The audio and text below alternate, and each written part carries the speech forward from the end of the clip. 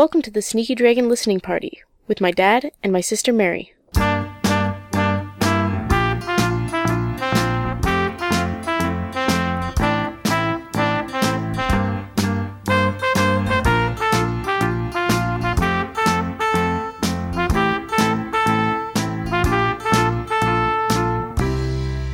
Hi everyone, and welcome to the Sneaky Dragon listening party. My name is David Dedrick. And my name is Mary Dedrick. And Mary? This is going to be a bad show. This is going to be a bad show? Yeah. Why, are you mad at me? A little bit. You're kind of, so are you going to be like I'm going to go through moody teenager No. times? Is that what's going to happen? No. A lot of one-word answers? No. Well, that's one-word answer. No. But I mean, I think a lot of the interest in the shows that I'm learning, I'm learning things I haven't learned before. Yeah. But I already learned all this stuff because we already talked about it. We already did the show. This is take 2 of the show. For some reason, we don't know why it disappeared from the SD card. Not sure what's going on. We recorded in my digital life. All 4 hours of the show or whatever it was. I think it's just a glitch in the Dedricks. Yeah. That's what it was. So, no thanks to that. Yeah. We're going to take a quick, Mary. We're going to get our thoughts together. Mm-hmm. We're going to listen to a song right now. Okay. And then we'll come right back. This is not really related to our show. This is related to Fansplainers, but we're going to play it anyway. So here we go. This is Alan Janoff singing Portobello Road. Let's get a listen. Alan or Ellen? Ellen. Okay. Did I say Alan? Yeah, it sounded like it. I don't differentiate. Okay. Alan Janoff singing Portobello Road. Here we go.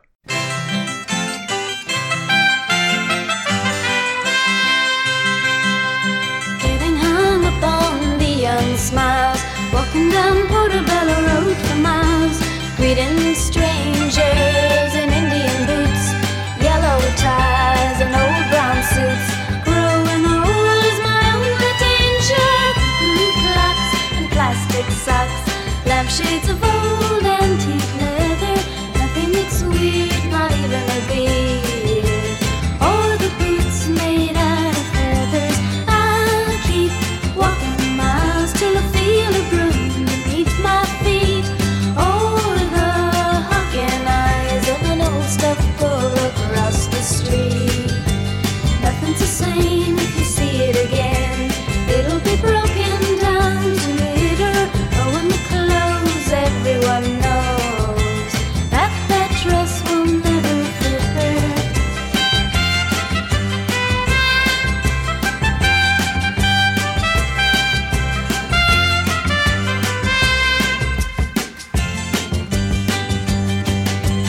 Getting hung up on the young smiles, walking down Portobello Road for miles, greeting strangers in Indian boots, yellow ties and old brown suits.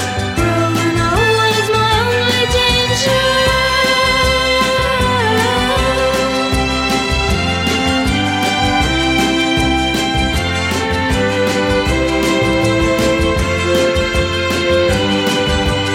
I keep walking miles till I feel a broom beneath my feet, or the hawking eyes of an old stuffed bull across the street. Nothing's the same if you see it again. It'll be broken down to litter, oh, and the clothes everyone knows that dress will never fit her. Getting hung up on the young smiles, walking down Portobello Road for miles, greeting strangers in Indian boots, yellow ties and old brown suits. Growing old is my only danger.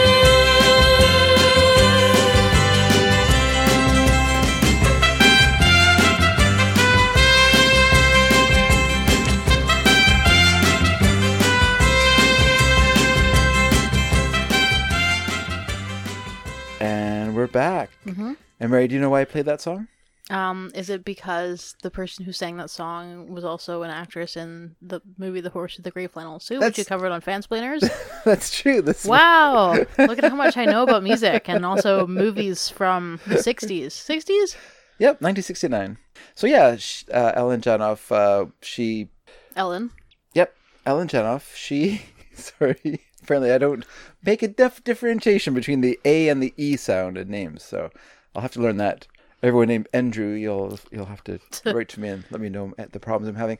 Yeah, before she was in the Horse in the Grey Flannel Suit, Mare, she recorded this single for Capitol Records, and it was produced by Nick Vanette, who was kind of like a super producer at Capitol Records. He produced the Beach Boys, for instance, their early albums. Mm-hmm. He produced Fred Neil.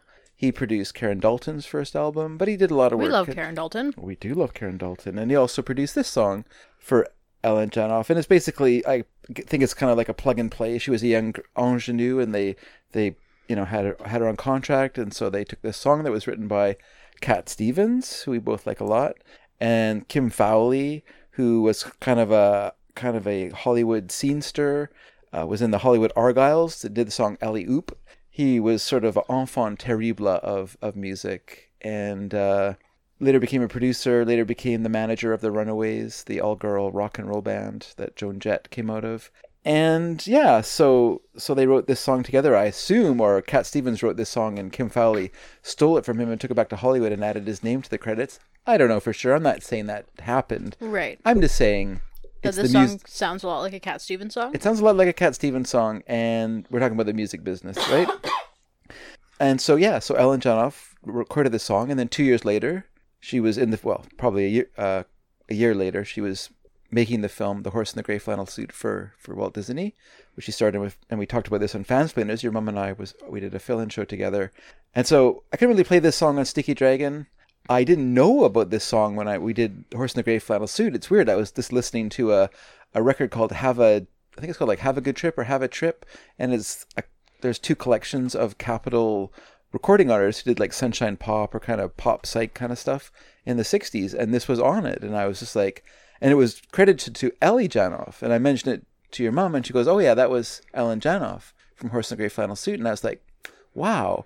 And the other thing about her is that after she kind of left the movie business and became a therapist working for her dad, who was Arthur Janoff, who has a music connection in that he did primal scream therapy with John Lennon. And John Lennon took that therapy and turned it into his first album, the Plastic Ono Band, the first record, where he did a lot of songs that arose from his primal therapy. So there. So did Ellie Janoff do primal scream therapy? Yes. Yeah. So she became a therapist. And unfortunately, she died quite young in a house fire. She was rescued from the house fire, but she died of smoke inhalation. Right. So kind of sad end for her. That is sad. In her mid-20s. But, oh, wow. That's really young. Yeah, really young. Wow. Yeah, sad. It's too bad. But it's a good song. And I think I've been to Portobello Road in London. Okay. But I don't think it's what it was. Because once upon a time, it was like kind of like the Market Street. Right, where you could buy mushrooms. Buy mushrooms. That's all they sold there. Yeah, just portobello Just mushrooms. portobello mushrooms. One after another. Get your mushrooms here. Yeah. Get your mushrooms over here. Yep. Get your mushrooms over here. And I don't know where to get mushrooms from. Why so many mushrooms, Portobello? So there we go. That's the start of the show. That's not from our mixtape, by the way, Mary.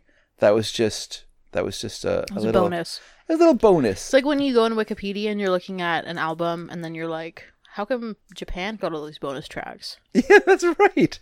Do you know why Japan got all those bonus tracks? No. Because Japan buys CDs. Oh. Like people in Japan, they're still like the world's biggest market for CDs. Are they? Yeah. Cool. So if you put a CD out in Japan, you better thank those people Right. for buying your stuff. Interesting. Because they are huge music fans, and not only they're crazy music fans, they're like really niche music fans as well. So like when the rest of the world was like, what's Sunshine Pop? Japan was like, oh, we've already been listening to it for 10 years. Yeah. We're all over Sunshine Pop. Right. We have a whole subculture of kids that dress like Kurt Becher. Right. You know? Yeah. Cool. That's how they are. That's cool. They've always been that way. Like most of the really good remasters and stuff like that come out of Japan. They're just crazy about music. What can they say? Interesting. It's good to know. It is good to know. So if you're like looking for good music, you can go to Japan. But you won't know what you're looking at because you can't read Japanese. Unless you can read Japanese. In which case, good for you. Yeah. Or you can recognize pictures. I'm sure the albums are in English because they're not going to change the writing on, more of the monkeys or whatever. Right. So there you go, Mary. I'm glad you enjoyed that. All right, so this is side one of our next mixtape, Mary. This was done for Ken Painter, listener to Sneaky Dragon, Cool. sent in one CDR, unlike some people who wanted more than one CDR. Right. Well, he just wanted your best. And look what he got. My whatever. Yeah. So, so Ken is a musician himself. He's not a painter? He's not a painter. I know that's hard to believe. A person who doesn't do what his name implies. It's not actually that unusual. Nope. So then, For example, okay, Murder, She Wrote. yeah, She did not make arrows professionally. She was a murder writer. Jessica Fletcher. Yeah. That's true. Mm-hmm.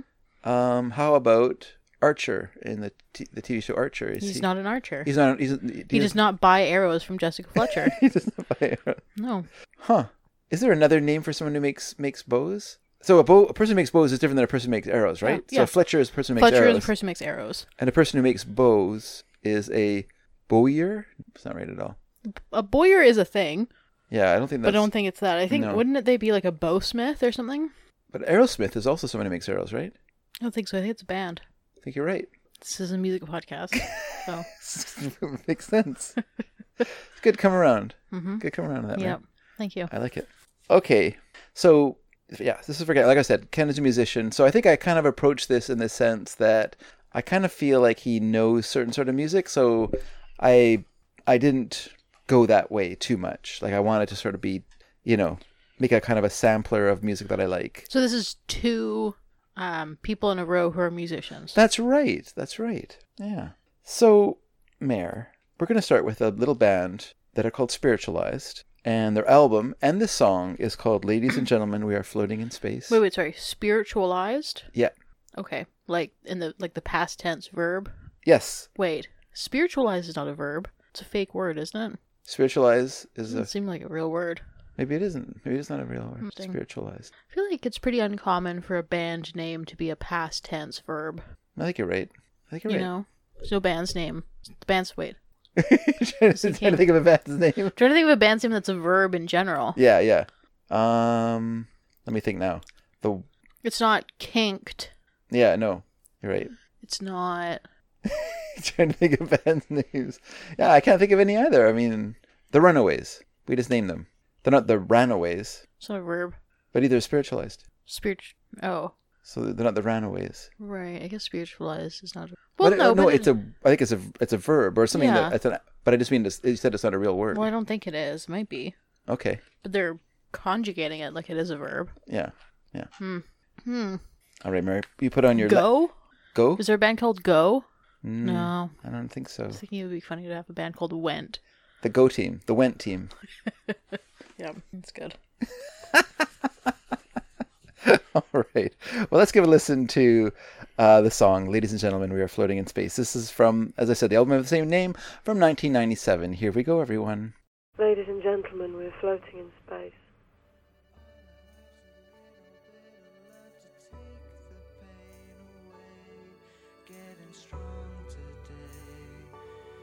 Giant step each day. All I want in life's a little bit of love to take the pain away. Getting strong today. A giant step each day. All I want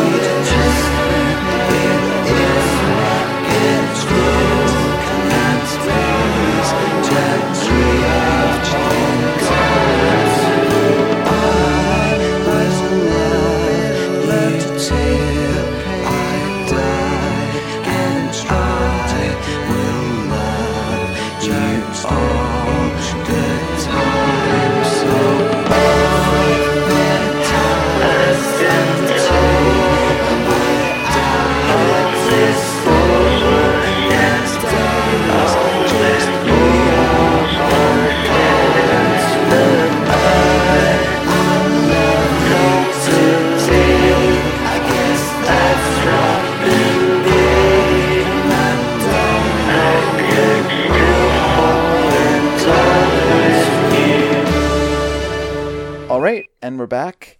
And as per custom, Mary, Yes. do you have some thoughts on this song? Do I? I do. I liked it. You like the song? Yeah, it was a good song. Oh, do I? I'm gonna start marking again. Okay, where's your pen? I don't know where. Just wasn't right there. Right, no, over other direction. Okay. I got one. Okay. I'm gonna mark. Oh, you didn't give a review of Portobello Road? Did you like that song? Yeah, I like Cat Stevens. And Ellen Janoff, though you never met her. I've not ever met Ellen Janoff. So Not Alan. I've never met Alan Janoff either. shoot.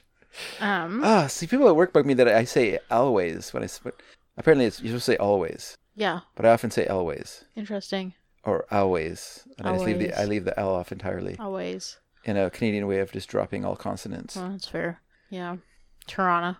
It's a little thing we do where we It turn is. T's into D's and Yeah. soften everything as much as we can. Yeah. We're a soft country, It's true. soft-spoken people, We're soft. We soften on everything, I guess. except for our military record as a country. It's pretty Mm. impressive for a small country like ours. I mean, small in what sense? Small as in population size. Oh, okay. Guess so. All right. I'm nodding my head at Mary. Yeah. You can't see that, listener. It's bad podcasting. So you Anyway. liked it. So you liked it. Yeah, I liked it. A lot of it reminded me of Sufjan Stevens. Okay. Whom I love. Yes. Which we know. Yes. But yeah, like felt like it had kind of like a bleeps and bloops kind of sound. Sure. And that thing he did when he would like overlay his own voice, but it was auto-tuned, Okay. and like just like the generally like sort of rhythmic singing, Mm-hmm. all very Sufjan to me. Interesting. I like how it's sort of like a round. I like that he's singing the same words, but it's it's like starting in different parts and then it's sort of repeating over and over again in the background. I like that part of it. I like that song a lot. I was in the wonderful city of Kamloops. I went there with your mom in the summertime, and it's a hot city. It's very hot there, and we got there, and I guess the idea was that when we got there, I was going to be able to get into the hotel room and edit Sneaky Dragon in the morning while she was teaching or I'm testing. sorry, when was this? This is a couple of years ago. Okay, So we went up to do some Pony Club testing. Our mom went up to do some Pony Club testing, and I just tagged along like a bum. sure. And so I brought my laptop and everything, and I was going to edit Sneaky Dragon when I got there. But here's the thing, Mare. Hotels, they have their rules. They don't let you check until 3. Yeah. They don't let you check in until 3. That is one of the rules. So Well known. I... Check out at 11, check in at 3. Yeah.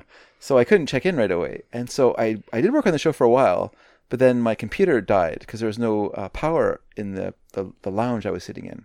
Oh, obvious power. So then I thought, oh, well, I guess I'll just walk around the town and go through a little tour of downtown Kamloops.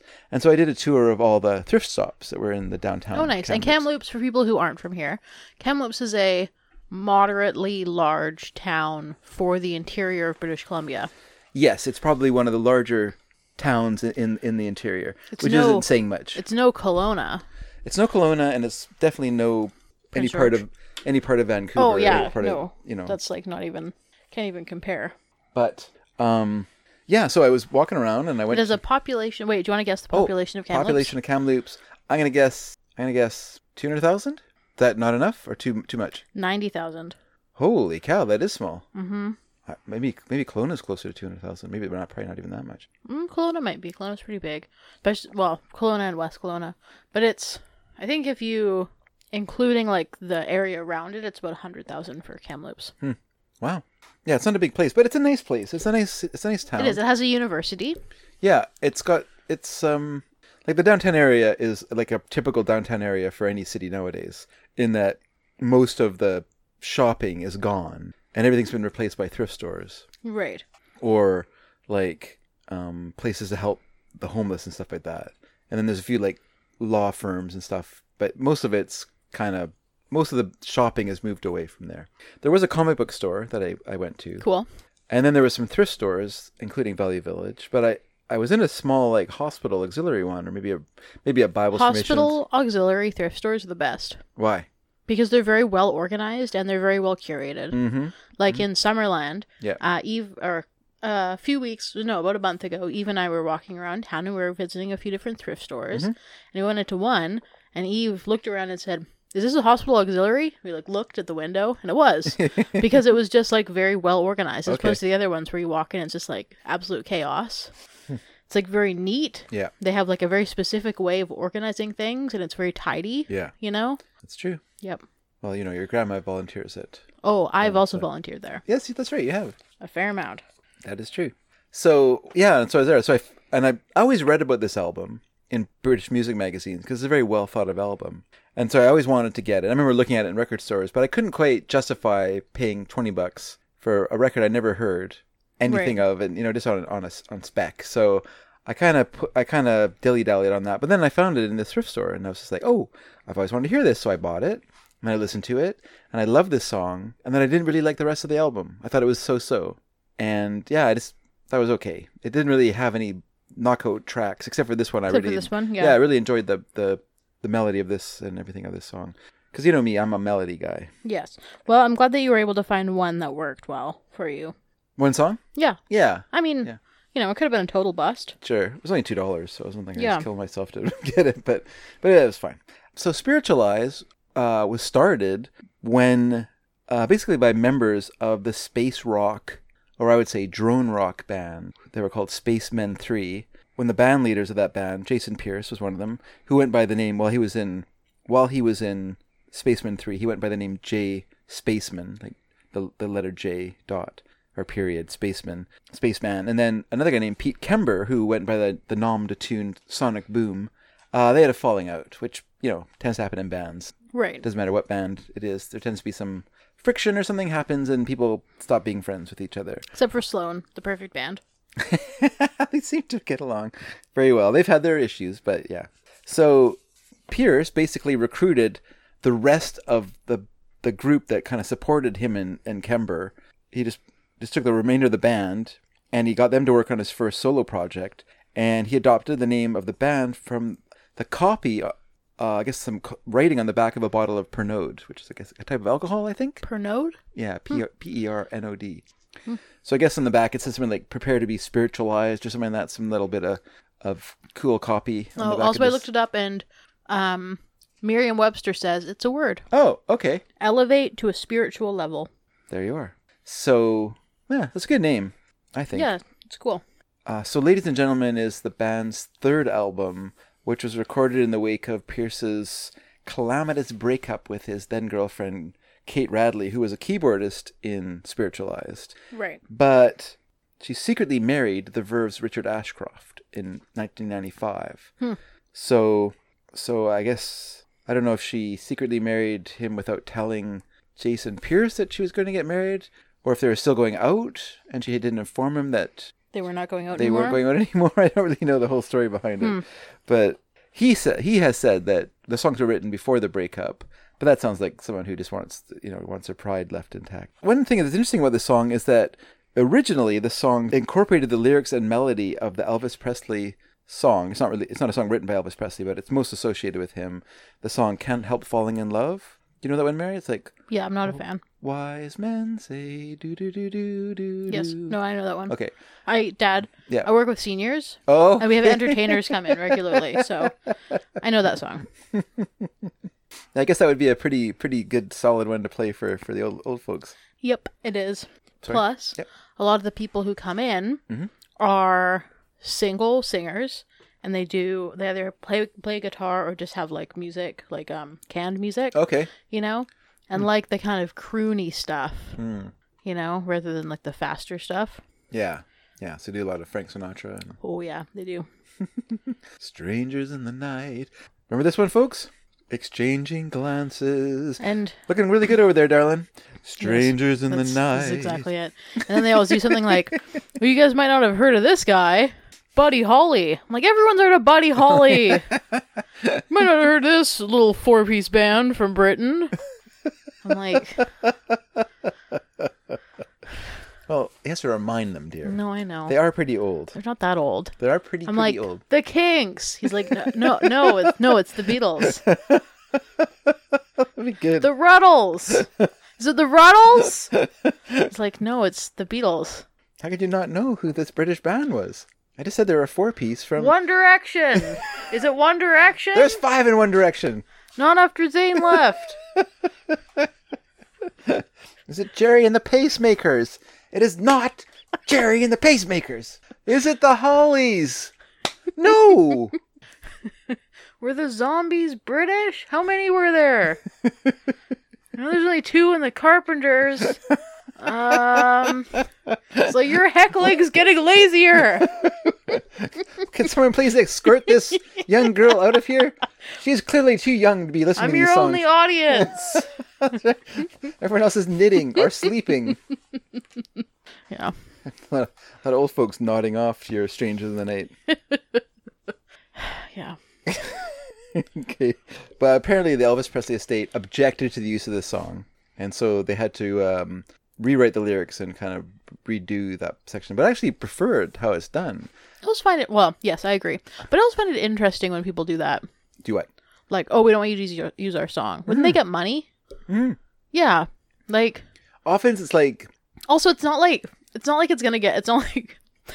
people are going to be like, oh, I love this song. It's a spiritualized song, right? Like, they're not going to usurp Elvis Presley. Like, no one knows this band. you don't know that. You don't know that. No. But I You can think make a pretty good guess that they're not going to be bigger than Elvis. it's often a morals thing. So like, say with spiritualized, like Jason Pierce is a vehement advocate for drug taking. And not just for marijuana, for all kinds of hallucinogens and Okay. Is he uppers one and of those- downers. And Is he one of those, like, oh, if you have depression, you should just microdose with LSD kind of guys? I think he probably would say that, but I'm not sure. I Yeah. don't want to put words in his mouth. But Um, he's definitely the kind of person who, like, I mean, one of Spaceman 3's albums is called "People Taking Drugs to Make Music to Take Drugs By," or for people to take drugs by. okay. So it's, you know, you can, that's kind of their thing. Their thing was Yeah. we're taking drugs, we're taking LSD, we're taking uppers, downers, we're Right. doing whatever. Right. I don't know if they did heavier opiates and stuff like that, but you never know. Mm-hmm. It does, you know, one thing leads to another sometimes.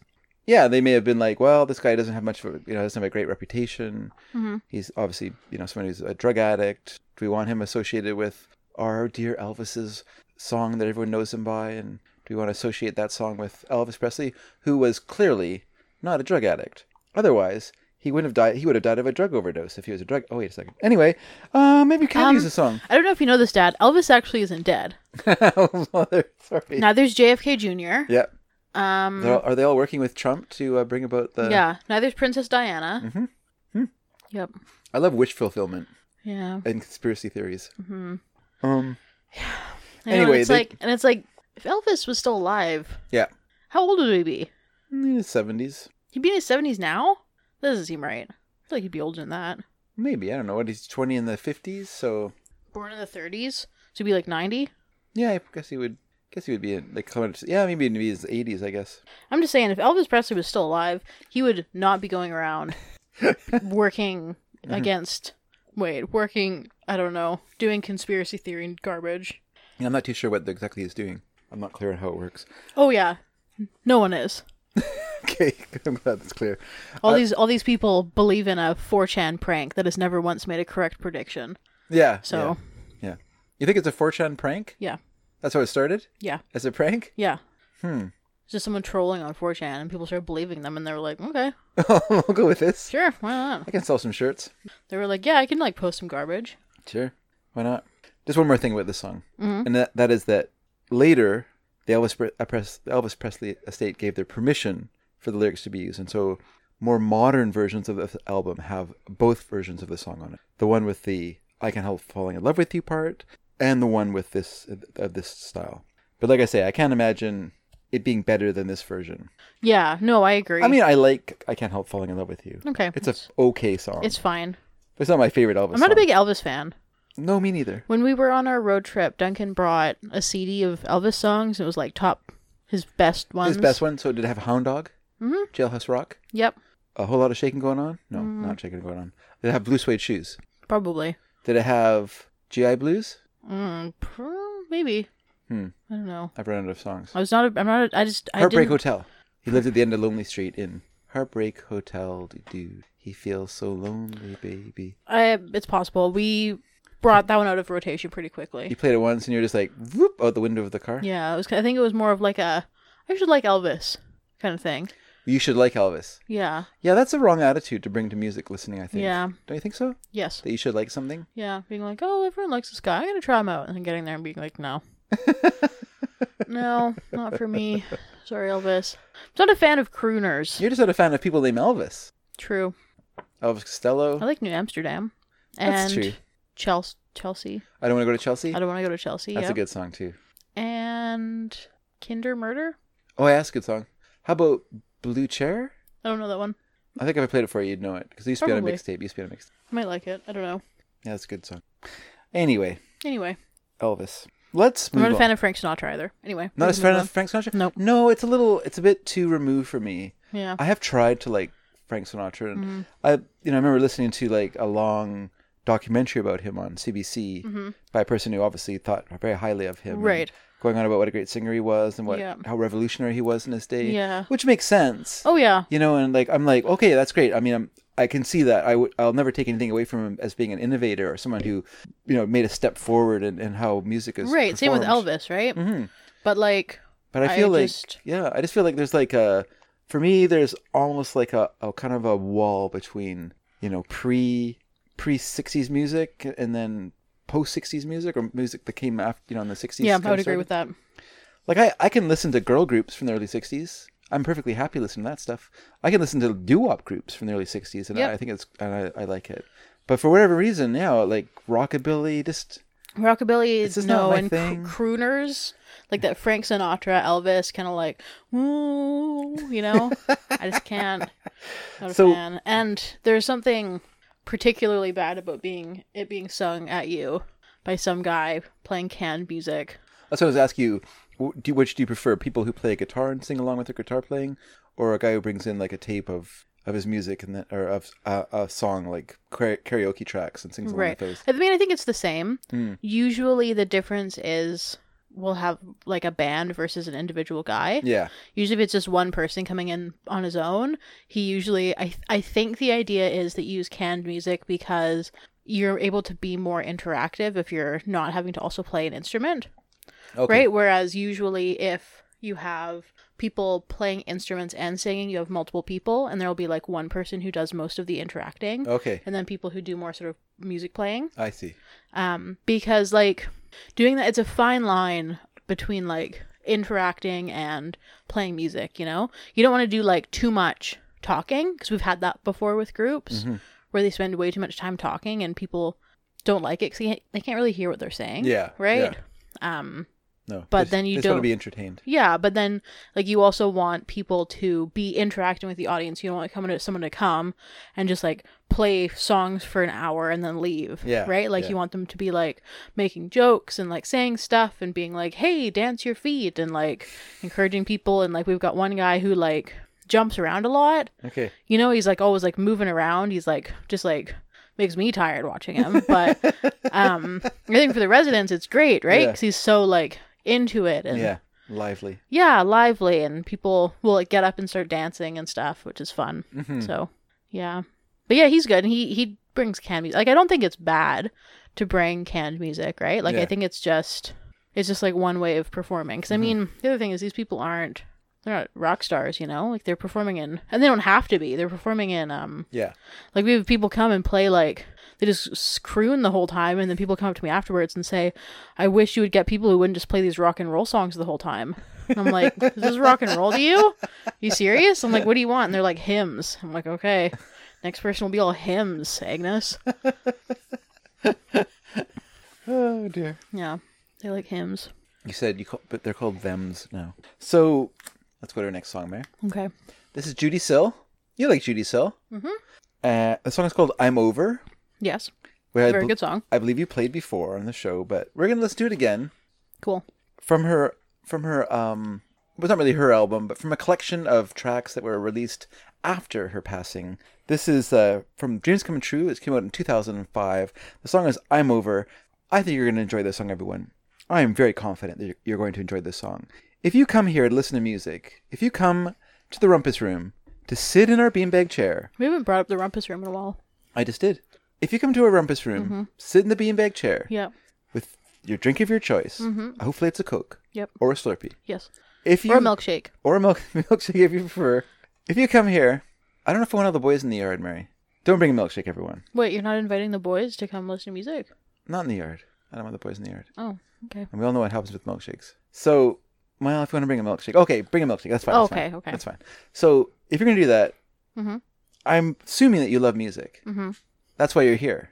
That's why you've come to sit around the old Victrola Right. with Mary and I, Yes. who I always seem to be hogging the couch. Mm-hmm. I don't know why that is, Mary. But we always are hogging the couch and leaving the beanbag chair to other people. I don't find beanbag chairs that comfortable. No, they're not. They're terrible. But it was cheap, and we needed more Right. seating because we didn't have that much. The beanbag chair is another prank.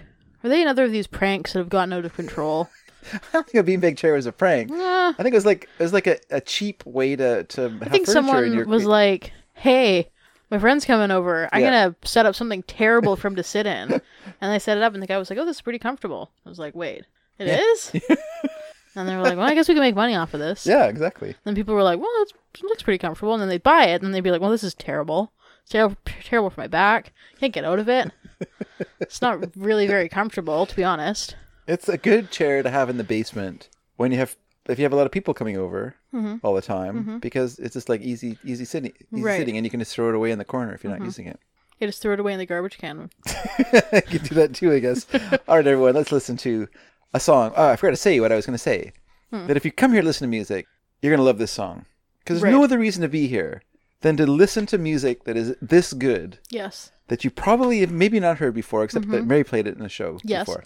Other So than you that, definitely have heard it before. You probably have not heard music like this before. I'm just use this song as an example, Mary. Right. But I'm just saying that that's what you're here for, You're saying and you're going to love the song. You're saying that this song is top tier, The song is top tier. and we're not going to hear better than it on this mix.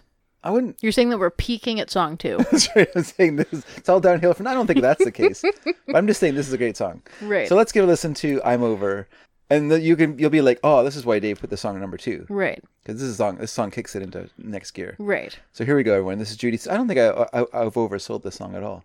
No one will be disappointed by this song now. I think, well, No one. I mean, they've already heard it. Yeah. So let's listen. Okay. I always forget that people have heard this song already. That's all right. Mary stole my thunder. I'm good at that. Okay. Let's give it a listen.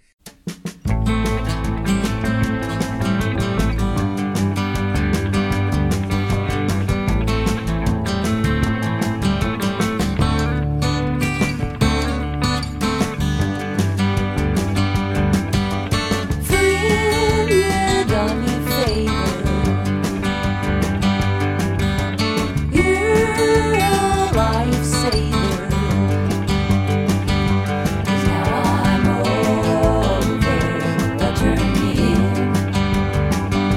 I think I'm over. 'Cause I've been laid down and rose up again. From the start, you've seen her going. Bless your heart, how your patience means you share all of the junction. Like invisible unction. And now I'm over the turning. I think I'm over, 'cause I've been laid down and rose up again. Rose are heavily, seeds are sowing. You run with everyone, just like him. Oh, you done me a favor. You're a lifesaver. 'Cause now I'm over the turning. I think I'm over. 'Cause I've been laid down and rose up again. I got me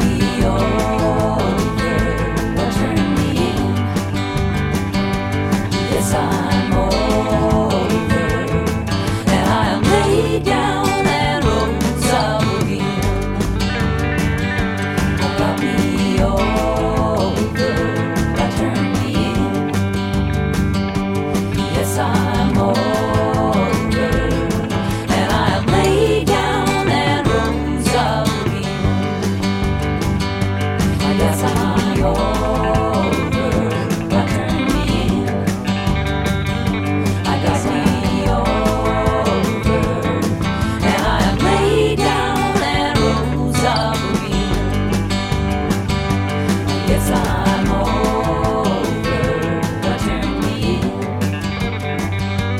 Yes, I'm over, and I am laid down and rose up again. Yes, I'm over the turn me in. Yes, me over, and I am laid down and rose up again. Yes, me over the turn me in. And we're back. That was I'm Over by Judy Sill, who I like very much. We love her. We've talked about her a fair amount. We have talked about it. And we've talked about this song as well before. Where I did. We have talked about her, and the one thing I always want to say about Judy Sill is that Judy Sill did not like Judy Sill very much. Which is very sad, Which because is very I like sad. Judy Sill a lot. I like her a lot too, but I feel like she just was not her best friend. She had a very hard life, and a lot of her hard life was her own choice, I guess. She made a lot of bad decisions. I don't know if that's quite fair. I don't know. I think don't she- think no one was holding a gun to her head to do the things that she did. Well, no, but I think that she was orphaned quite young, She wasn't orphaned. Her father died. and then her mother died when she was a teenager, and she lived with her stepfather, Yeah, that's true. He wasn't a who very she nice did person. not know. She did not get along with very well. Yeah. And she left home quite early because of that. Mm-hmm. And I think it's hard for young people when they are put into really difficult situations like that and feel forced to sort of leave where they're comfortable. Yeah. And, you know, what skills do you have Mm-hmm. as a teenager, right? Especially as like a teenage girl at that time, didn't Yeah. finish high school. Early 60s. Early 60s, didn't finish high school. Like, it's not you're not going out into a good world. No, you're right. You're right. She got involved with bad people, which she was kind of attracted to bad people, and I don't know if that was a way to reject her parents. It's kind of a screw you. This is who I deserve, and look what you made me do Yeah. kind of behavior sometimes. But she made friends with a guy started going with a guy who was a thief, and they robbed gas stations and liquor stores and things like that. And they got caught, and she got sent to reformatory, as it was called, for a while. And then she got out of there, and then she became addicted to heroin. She became a hooker. Then she got caught passing bad checks. And so then she went to jail for, I think, 9 months. She was sentenced for 9 months. She may not have served the whole sentence. Right. She might have only been for 3 months when she went. But she was there for a time. That's where she learned to play organ. She volunteered to be the I thought church. she learned to play in a reformatory school. I'm not sure. I think she said that she learned to play in when she was in prison, because that's where she decided she was going to become a songwriter. So she may have done some playing in reformatory and then also in prison as well. And she decided she was going to become a songwriter. You could be right, Mary, because I think she actually was going out with a guy who was a pianist in between that time. It's her the timeline's a little vague for me, but yeah. So yeah, then she decided she's going to become a songwriter, and the very first song she ever wrote, which was called "Dead Time Bummer Blues," was actually recorded by a band called The Leaves, a LA band, kind of a garage rock band. Oh, The Left. The Leaves became The Left? Yeah. I thought, did you think it would be like leaves in a tree? Yeah, probably. Okay. I'm just saying, it's a verb. Yeah, The Left. Okay. Now I'm turning it into a past tense verb. Nice. Much like, spiritualized. Yes. So the Leaves connection, that's kind of worked for her because the bass player in The Leaves was a guy named Jim Pons, who then became the bass player in the Turtles when the original bass player left the band. And so then at the very final single the Turtles recorded was the Judy Sill song, Lady O, which is on her first album. A fantastic song. Yes, a fantastic song. And so the Turtles recorded that as their final single because they were kind of getting screwed over by the record company and they were going to break up. And they said to the record company, let's not end on a bad note. Let's go out on let's just go on a nice single. We'll put together a nice song. And so they did Lady O. That was their last single as a band. And then Jim Pons also produced most of her first album, her debut album. So after she had burned a bunch of bridges, including insulting David Geffen and getting fired from Asylum Records, partly because of her low sales, partly because she got in a fight with David Geffen. in 1974, she started Can getting I ready. just say? Yeah. Screw David Geffen. Yeah, I don't like David Geffen. You know what I would say? What's that? Bring me the head of David Geffen. I would agree with you. Mm-hmm. I would say it again. I would say, bring me the head of David Geffen. Bring me the You head of say it David like Geffen. a lot over the course of a single song. You got to make your point. Yep, that's true. So yeah, so she started preparing a third album in 1974, and she didn't have like a label in mind. Maybe she was thinking that she could somehow convince Geffen to release it for her. I don't know. But she and some buddies went to Mike Nesmith's studio, and they recorded a bunch of tracks together. Now, unfortunately, none of the songs were finished because Judy Sill was a drug addict and also had health issues, probably related to that as well. And so it was never finished. But then good old Jim O'Rourke, let's give a shout out to Jim O'Rourke, who Yay, Jim O'Rourke. we've talked about him a couple times because he was a producer for Stereolab and Wilco. Well, my favorite Wilco album, A Ghost Is Born, was produced by Jim O'Rourke. And he's kind of like a singer, multi-instrumentalist, producer, jack of all trades kind of a guy, a member of Tortoise, played with Sonic Youth. He's done a lot of stuff. And so he was the person who mixed this album. And so he had to like take all these tracks and then sync them all up together and, and everything. And he said syncing Judy Sill's voice was like one of the greatest moments of his life. And so, yeah, like I say, she had a bunch of friends that she recorded with. So there's this guy whose name was Tommy Peltier. That's how I say his name because I'm Canadian. It might be Peltier, I don't know, but I'm going to say Peltier. So he had a house in Echo Park in LA. Now, he was a jazz cornetist, and he played, I think he came from Louisiana, from New Orleans, moved to LA, and he put together a group there called the Jazz Corps. But he had an accident, and no matter where I looked about him, I could not find... Even in I'll talk about it in a second, but even in the liner notes for a CD, I could not find out what the accident was, but I can only imagine he had like some sort of accident where his mouth got injured. So I don't know if he got a scar on his lip or something like that, because he couldn't play the cornet anymore. And so he obviously had something that affected his embouchure, so that he couldn't make like a good contact with the mouthpiece for playing the trumpet. And so he had to give up playing the trumpet, and he decided he was going to become a singer-songwriter. And so he made friends with Judy Sill around this time, and so she taught him how to play guitar. And so he started at his house in Echo Park. He started these things called Saturday sessions, where he would invite friends over, like so whoever was available on a Saturday night, they'd come over to his place, and they would, all play songs for each other, do kind of, like everyone would play a song and do kind of an open mic night kind of thing in his living room. But he recorded all these sessions, and so just before this Judy Sill collection came out, just before Dreams Come True came out, he released his own album called Chariot of Astral Light, and it's like a series of tracks that he recorded for the Saturday sessions, and a couple of them feature Judy Sill playing with him. So I thought I'd play a couple of those for everyone. So if you're a Judy Sill fan, you might just sort of find this ephemera interesting. And I'm going to play two songs by Tommy Peltier. One is called Pocket Socket, and the other one's called Here Today. So Pocket Socket features Judy Sill just on backing vocals. It has jazz keyboardist Lynn Blessing playing a really cool Farfisa organ part. It seems like the house had kind of limited instrumentation in it, but he did have a Farfisa organ. So that's featured on this track. And then it's got Judy Sill and a couple other ladies doing backing vocals for Tommy Peltier. And then the second song is called Here Today, and it's not the version by Illinois Speed Press, Mary. It's a different song. This was Tommy Peltier's first song and his very first recording. And even though said he's very embarrassed by his vocals on this song, it features Judy Sill doing backing vocals again and playing acoustic guitar. And so we'll listen to both songs. So first Pocket Socket, followed by Here Today. So here we go, everyone. From Chariot of Astral Light, which came out in 2005. This is Tommy Peltier with Judy Sill.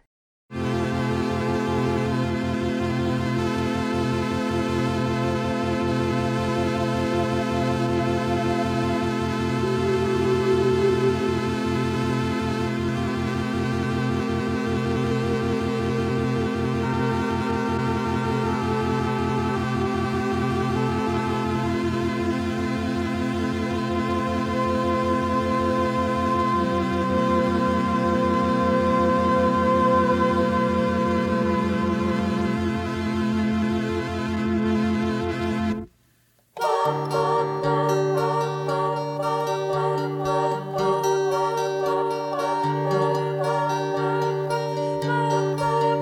through the green of your lifetime.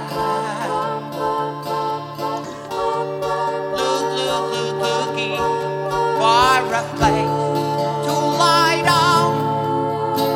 With sky blue cover all around you. That's the answer to the misty place.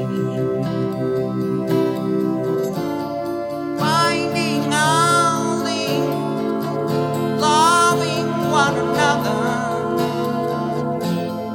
Baby, baby, baby, you'll be ahead the old grave.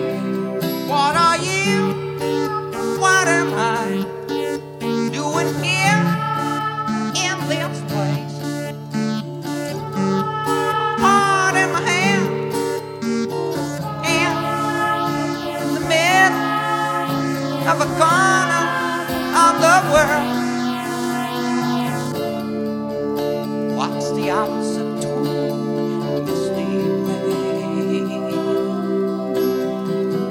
Take it ain't again to share one another.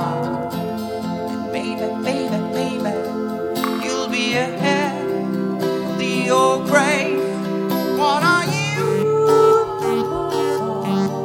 What am I?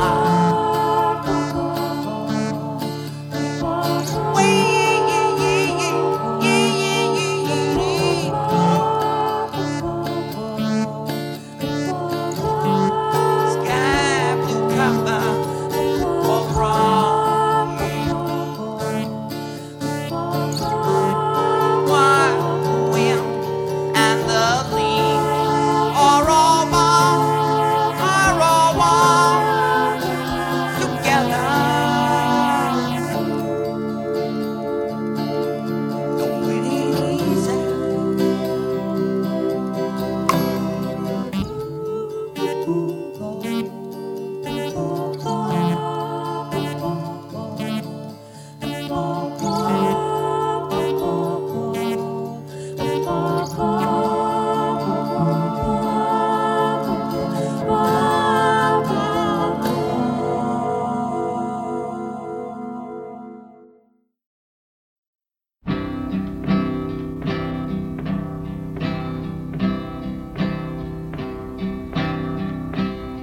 You're here today, you're gone tomorrow.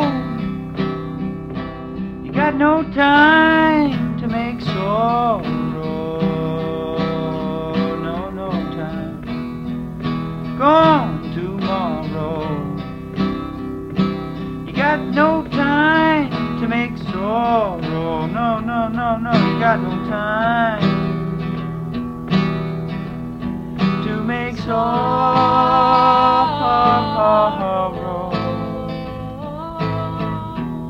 Barely got time for tomorrow.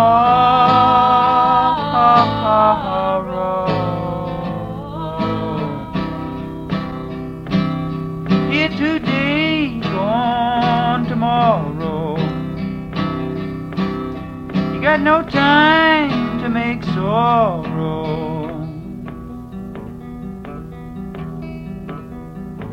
There was a time when all the world was blue, like me, like you.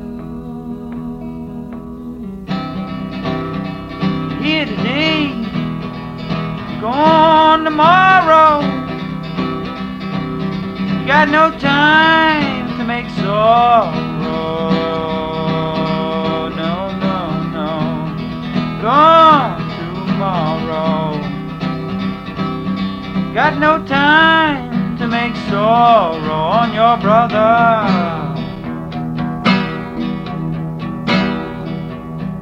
On your sister. Got no time I see your blue stars. Here today, gone tomorrow. Got no time to make sorrow. Here today, gone tomorrow. Got no time to make sorrow. Here today.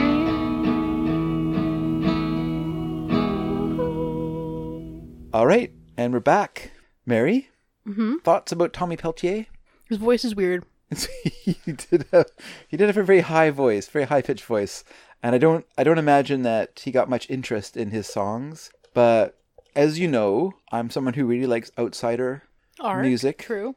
I like outsider art. I like music that's made by people who are just doing it for the Who are lulz. passionate about music. Yeah, and just really like music. Passionate and about the thing that they're passionate about and want to put it out there for people, and I just love that. So, I don't love it all. I love the idea of it, and I love when it's good. In my Good. opinion. Mm-hmm. And I think this is good. I'm not saying it's the best. I don't think he's better than Judy Sill, but I just think Right. it's interesting because. Definitely not. But I do think it's interesting. I'm saying it's a high bar. It is a high bar. You're right. I mean, she was very talented and a great Yeah. arranger and everything else. But I do think that it's interesting, and I think it's kind of fun. And it is a pretty good CD. There's some other good songs in there, and there's my favorite song I couldn't play because Judy Sill is not on it, so it'd just be weird to play a song by him without playing Judy That's fair. with him. All right, so we'll move on. We'll move onwards. Okay, what's Onwards our and next? upwards. What's our next song, Dad? Our next song is Mary. Bad news for you. We're going to the 80s. Oh, We're going to the 80s. We're going to 1987. This is a Boston band called Big Dipper. okay. From their album Heavens, this song is called All Going Out Together. Sorry, Big Dipper band is called Big Dipper. Band's called Big Dipper. Album is called Heavens. Yeah. Or Sensing a to theme. dip or to be a dipper is sort of a verb. So we'll Dipped. make it Big Dapper, which is of course the past tense of dipper. So here we go, everyone. Big Dapper with All Going Out Together from 1987. I was making a point. What was the point? Big Dipper and Heaven. Oh, so you're thinking the sky at night. Yeah. You see the Big Dipper. Mm-hmm. You know what, Mary, when I think of Big Dipper? I think of the Big Dipper ice cream shop where I grew up in North Delta. I've never been there. It's I know. closed. You know what? When I was there last time, it was still there. It was still open. Oh, This is a while ago, I admit. okay. Probably, yeah, it's been a while since I was there. I think I was ramping up for my 20th anniversary when I was there last time. Your 20th anniversary, what? Did I say anniversary? Reunion. I should say 20th reunion Oh, for school. yeah. So It it's was a while ago, yeah, because I just was, my 35th was Right. in September. Anyway. Oh, I want to say one more thing about Judy Sill. Mm-hmm. Because the engineer on those sessions that she did at Mike Nesmith's studio Yes. was one of our favorite musicians. Can you guess who he was, Mary? Nope. Can you guess? Nope. If I gave you a hint, can you guess? Sure. Musician, Uh-huh. performed by himself, played all Okay. his own instruments. Okay. Oh, Yeah. Emmett Rhodes. Emmett Rhodes, you're right. Good one, I Mary. don't know one of our favorites, but What do you mean? We love him here at I haven't played that many of his songs. Stu Studio. Played like one. No, we played more than one. Played like two. Played 3. And we have Don't more remember to, that, but have more okay. to come. Okay. Played say so. Pardon Me. Mm. Pardon me. Dee, dee, dee, dee, dee, dee, dee, dee, dee, dee, dee. We played Fresh as a Daisy. Yes. Okay. Remember that one? And then we played one other one. I think... Well, we played at least one. No, we played more than one. Then we played... not that song, but the other song. I can't remember what it's Oh called yeah, now. that one. You know the one. Yep. Yep. I See, know you that agree with one. me now. Yep. 3 songs. Well, at least one. I'm so... All right, let's listen to Big Dipper. Okay.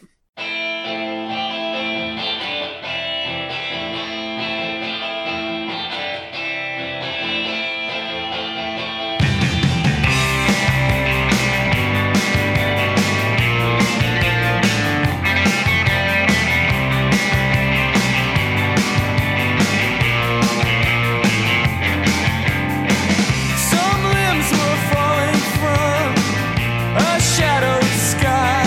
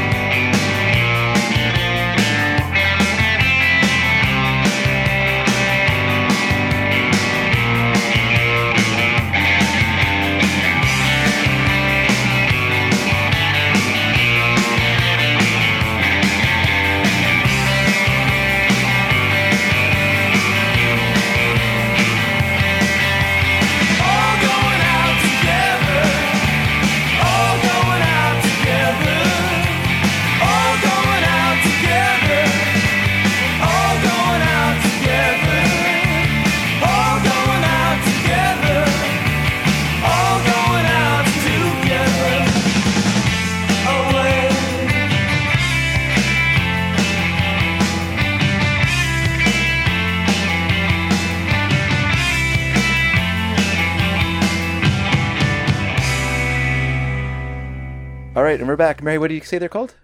Big dipped. Big But dipped. dipper is not a verb. Dipper's not a verb. No. But to dip is a verb. Yes. To be a dipper, I guess, is a description. Yeah, it's a state of being, Yeah, I not guess an you're right. action. I guess you're right. Although I guess technically a state of being can be an action. It's an am. I am as a state of being. Yeah. Verbs are weird. Or language is strange. Language is strange. It's like you're when you right. say like, oh, a verb is an action word. But then you're like, but it's not. Because is being, is that an action? Yes, it is. It is an action. It's an act. Yeah, I know, but it's like, it's not an action in the way that you think of an action. No, you you're know? right. You're right. I mean, we simplify the rules, right? Yeah, Because if we didn't, it would just blow our minds. yeah. And blow our tiny minds as kids. Because basically, here's the rule of learning any language. Any language. I don't care if it's English or any other language. Because every language has its own quirks. I don't care if they put accents on every letter to indicate where the stress falls on it or to show how it's pronounced or whatever they do. Every language is quirky. And here's the secret of language, is you have to memorize the language. You can't memorize the rules.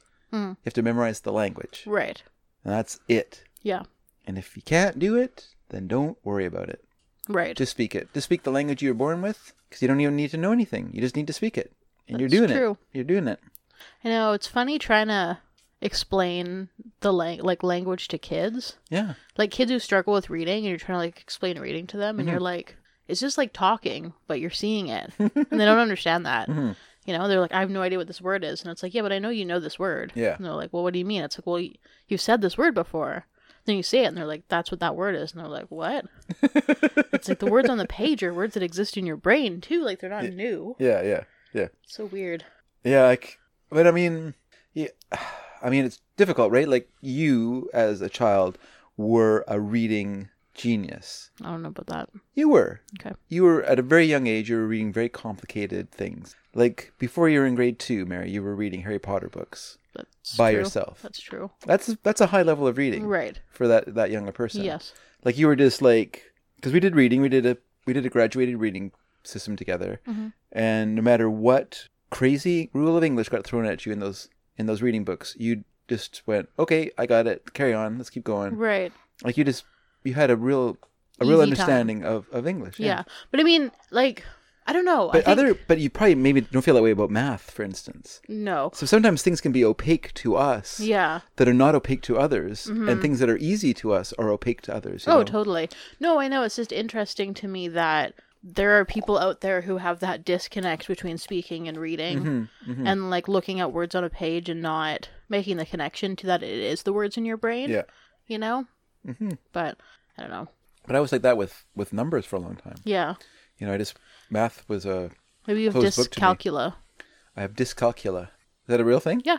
How about count chocula? No. But Lucy Knisley has dyscalculia. Okay. I don't think I'm that bad because I got better at it. I just Right. think I need. But she talks about it in Stepping Stones. Okay. We're not Well, talking that's right, about it, but that's in right. Stepping Stones, That's Jen. one of the little parts of the story that she couldn't do the cash for the till very Yeah. easily. Yeah, yeah. No, that was me too. Like when I remember as a kid, not as a kid, as a teenager, going to apply when they opened a big arena here in Vancouver, and I went to apply to work in the concessions. Right. And part of the application was to do a mathematics test, Right. which I didn't get the job, and so I didn't do very well on the mathematics test because I was not very good at math at that time. Right. It wasn't until later when I was working at another job where I had to do a lot of calculations of times to figure out charges for hotel guests Right. for their parking and stuff like that. That's where I started to really start understanding how math worked. Mm-hmm. And I think this was a matter of my brain had to mature enough to Yeah. make it less opaque. Yeah, like I didn't really understand a lot of math stuff until I took a university course, which was math for elementary school teachers. Yeah. And that prof just explained this math that I'd never been able to do in this way that made sense to me. Yeah, yeah. And I was like, whoa, this is doable, you know? But I mean, I think that for me, there was also a thing that was like, if you're good at reading, you're not good at math. Oh, so you're kind of falling into that cliche? Yeah, I think that was part of it. Like, I think Yeah. I didn't try very hard in math because I was like, well, I'm good at reading. I don't need to be good at math, you know? You don't need to be good at two things. Yeah. Let's not overdo it. No, it was like, you're either good at math stuff or you're good at reading stuff. And I'm good at reading stuff. I'm not good at math stuff. Yeah, yeah. Which is not necessarily true, right? Mm-hmm. Because I probably could have been good at math stuff. I mean, I got all A's in math in grade 9. I think it really depends on the teacher as well. Yeah, how that's much fair. they can bring out of you. You know, there's a particularly bad teacher of math at your school, Yes, Eve and I both had her. and she was terrible for both of you. Yep. Whereas you also like Eve for sure had like a teacher who like really Believed in her. believed in her, and Yep. and Eve had a really great time with math that year. And then she goes to this teacher who blows all the smoke at you as a parent, Yeah. and then it's just like a complete inept Yeah. joke as a teacher. I know. I remember her. Well, I remember when Eve had her, she would just show YouTube videos of how to do math all day, Blah. which Eve must have been there probably 3 years after I was, or maybe 4 years. Because I think I had her for grade. Oh, I had her for grade 10 and 11, I think. Because I definitely had her when I was in Quebec. Yeah. But then in grade 11, it was different because my friend Megan was in the class, and Megan was always really good at math. Okay. Like in grade 9, Megan got 103% in math for the year because she How got did you get an extra 3%? because she got all the bonus questions right. Oh, okay. Um, Wow. I So- can never do the bonus questions. no, me neither. Always threw me for a No, loop. same. But Megan could. Yeah. She's really good at math and really good at science. Yeah. She, Not good at reading though. No. Why bother? I'm good at math. yeah, but that's the thing, right? Like she was one of those people who's good at math but not good at reading. Yeah. Whereas me and our other friend were good at reading but weren't very good at math. Yeah. Although our other friend went on to do grade 12 math Mm. too. So, which I didn't do. Seemed too hard. You stepped off that bus Yes. before it hit you. Yeah. And so because I had this friend in my class who's really good at math and my teacher liked her, she was nicer to me that year Okay. because she wouldn't get mad at Megan. Huh. She'd get mad at me for stuff. But I remember going up to her and asking her for help on stuff and she'd just make fun of you. Really? Yeah. Terrible. She was a terrible teacher. She was really bad. I did not like her. I was very sad when Eve got her as a teacher. Maybe I should have protested, but I felt like once you're locked in with a teacher at that school. Yeah. And I mean, That was it. especially with me and Eve, with our school schedule, it was way harder to change stuff because we were in French immersion. So we had these locked blocks. Mm-hmm. And so it's like if the other math period that fit into your schedule was during one of those French blocks, then you're not going to get in, right? For sure. Yeah. Because, like, I remember, in grade 11, I was in French immersion. And then I was also in humanities, which was the combined English and French, or English and social studies. That was, like, harder than the regular stuff. Yeah. And a lot of people who were in French immersion were also in that because high achievers, right? If you're high achieving in French immersion, you're also probably going to be going into this harder humanities thing. So our entire humanities class was pretty much all French immersion kids. And all my other classes were pretty much all French immersion kids because we had these like 5 locked in blocks of our 8 blocks. Yeah. So it was like, you got 3 other blocks and the chances are pretty high that you're getting someone from one of your French immersion classes. Yeah. That's too bad because then you don't really get to meet other people in the school. You're just stuck with the same group of donuts. No, it was fine because they were mostly high achievers. In grade 12 English class, I had no French immersion kids in my class and it was terrible. Oh, really? Yeah, it was awful. Huh. Oh my God. I think at the end of the year too, I was put in between 2 like big time stoners. I think my teacher was hoping that some of my good grades would like rub off on them or something. So I remember the teacher coming over and talking to the one boy. And like in BC, English is the only mandatory academic course in grade 12, right? Like you don't need to take science or math or history or gym or anything. You just need to take English. Yeah. And like you just need to have another credits and other stuff, but that can be in like woodworking or shop or gym or stuff that you can do. Art class. Art class or Band or... band, yearbook. Like there's lots of stuff you can go into. Yeah. You just have to do English. It's the only thing you need to graduate. And the teacher came over and was talking to him and he was sitting next to me. She was like, it's better with his name. Oh, she said, Colton, you have Colton. 17% in the class. And he just laughed. Did he laugh like a stoner? Like... Yeah, who's... Yeah. I remember we were watching, because we were reading Taming of the Shrew Okay. in that class, and then we watched 10 Things I Hate About You, because it's based off of Taming of the Shrew. That's sad. There's a version of Taming of the Shrew, like the actual one with Richard Burton and Elizabeth Taylor doing like the actual Shakespearean play. But instead you watched 10 Things I Hate About You. But anyway. But yeah, and this guy, I remember we watched it, because I think we had to split it over 2 Does that have blocks. Heath Ledger in it? I think so. And is that other guy, Joseph Gordon-Levitt, is he in it? No? No. Are you thinking of Clueless? Oh, because I think Joseph Gordon-Levitt's... Oh, no, there's Paul Paul Rudd. Rudd is in Clueless. Yeah. He might be. Then that girl, that blonde girl who's in Dexter. Oh, Kirsten Dunst? Nope. Julia Oh, that's right, Julia Stiles. Stiles. I'm pretty sure she's in it. It's pretty fun. Okay. It's like a fun teen movie. Never seen it, but okay. No, it's pretty I fun. think I saw the beginning of it, and they're pretty introducing all these different like groups in school. There's like a group of cowboys and stuff like that. And you're like, nah, this can't possibly be real. It's like 21 Jump Street. Is that what they do? 21 Yeah. Jump Street? They're like, these are the weebs. And it's a bunch of people dressed up in like anime stuff. Like, okay, sure. I guess so. Pretty You sure. get more and more loud. These are the Chaplins. A bunch of people dressed like Charlie Chaplin. Just outlandish Yeah. school. I'm like, I don't think weebs in high school are like that intricate about it. These are the science nerds, and they're all dressed like Albert Einstein. Yeah. They'll have hair standing straight up Yeah. in the air and all. Yeah. Big mustaches. But they're like glued on. Those kids don't have mustaches. Oh yeah, but then this kid thought that 10 Things I Hate About You was the funniest movie he'd ever seen. He was laughing so hard. It was right after lunch. So Oh dear. yeah. Yeah. Hmm. No judge of comedy at that state. That state at all. No. It explains like why people like Seth Rogen. Yeah. Like, oh man, Pineapple Express is so fun. Actually, I do like You like Pineapple. that? I think Pineapple Express is pretty good, except for the ending. It's just a bit mess. Is it a car chase? It ends with a big like giant gunfight. Oh, okay. An interminably long gunfight Right. in a barn. It's like, oh man, I guess I had to fill in the last 20 minutes of the movie, but couldn't think of anything, so I decided to have like this really long, drawn out gun battle. Okay. That's how I feel about Monkey Business. What? The barn isn't that bad. You It's know what? not- I rewatched it. You know, It's not that bad. It's just tonally strange. it's a little tonally strange. I think you're right there.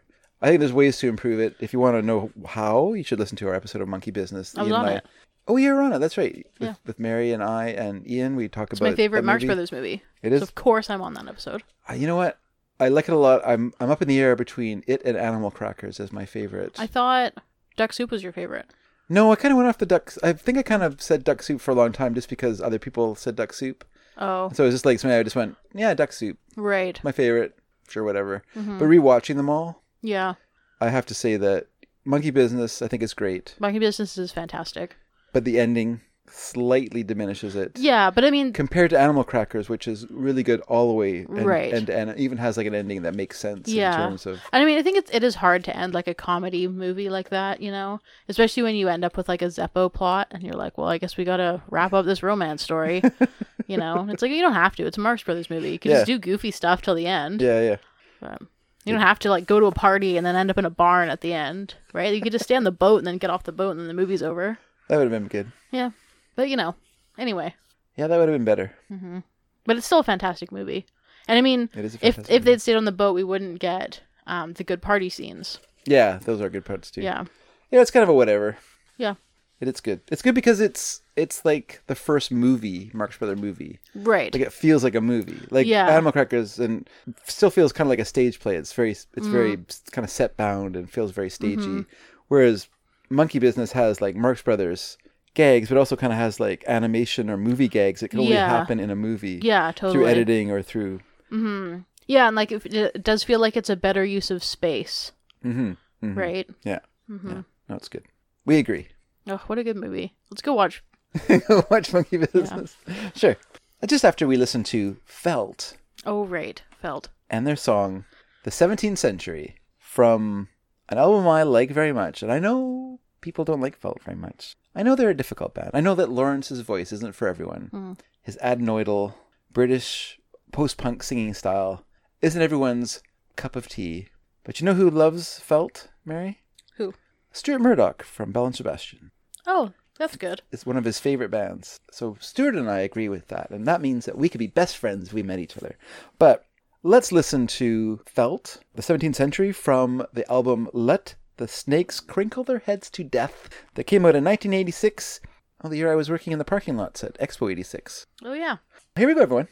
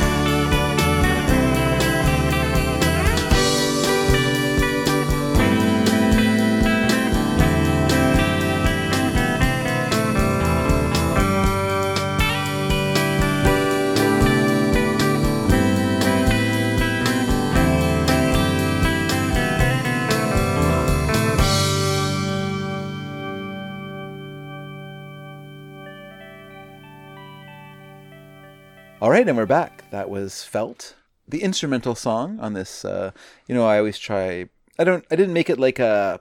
I didn't make a fetish of it when I was doing these mixtapes, but whenever I can, I do like to put an instrumental Right. song on a mixtape. This is also 2 albums and 2 mixtapes in a row that we've had an instrumental on. What was the other one? Go Team, Oh, that's right, My World. or Our World, My World. I think it was My World, Okay. which was a cover of a song. Yeah, but yeah, that's right. So whenever I could, I like to put them on, and I really do love this song. I love the center part of the song, the center section of the song, when it goes into the reverse, like it starts to go backwards, Right.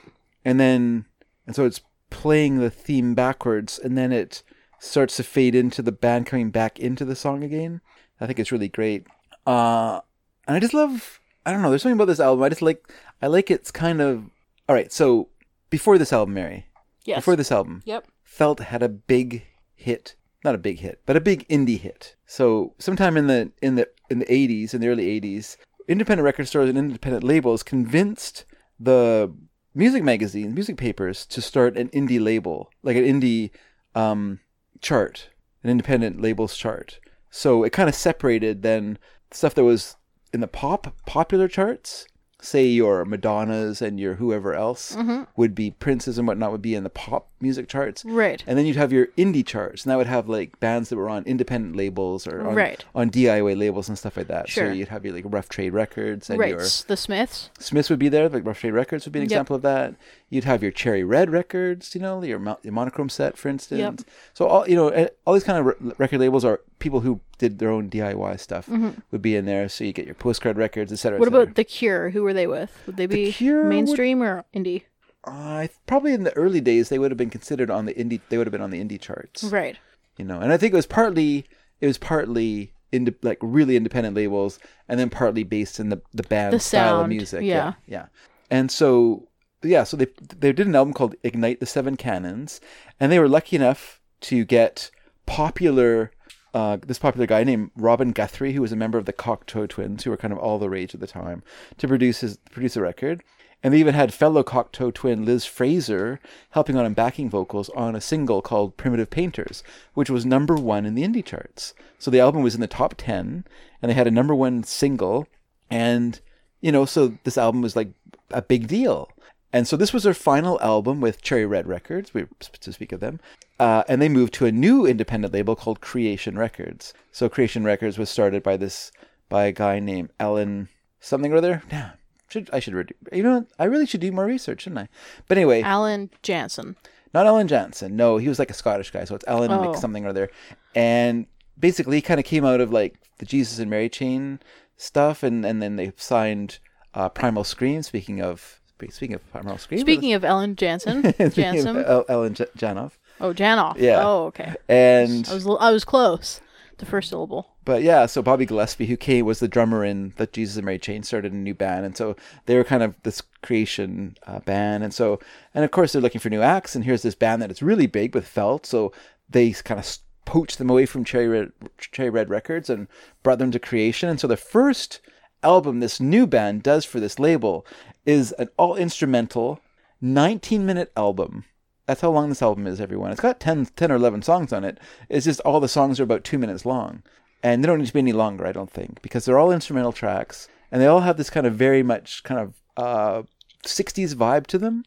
Kind of cocktail party kind of music. A lot of them have that kind of feeling of music being played like in a 60s movie that you hear like in a party scene. This would be the song that would be playing in the background while the guests at the party are trying to find the diamond or whatever. And then... I'm sure that Creation was like, what the heck? Why are you doing this song? And then the cover of the album was like a picture of the like a close up of the. No, it was just a mess. Anyway, it's weird. 19-minute long album.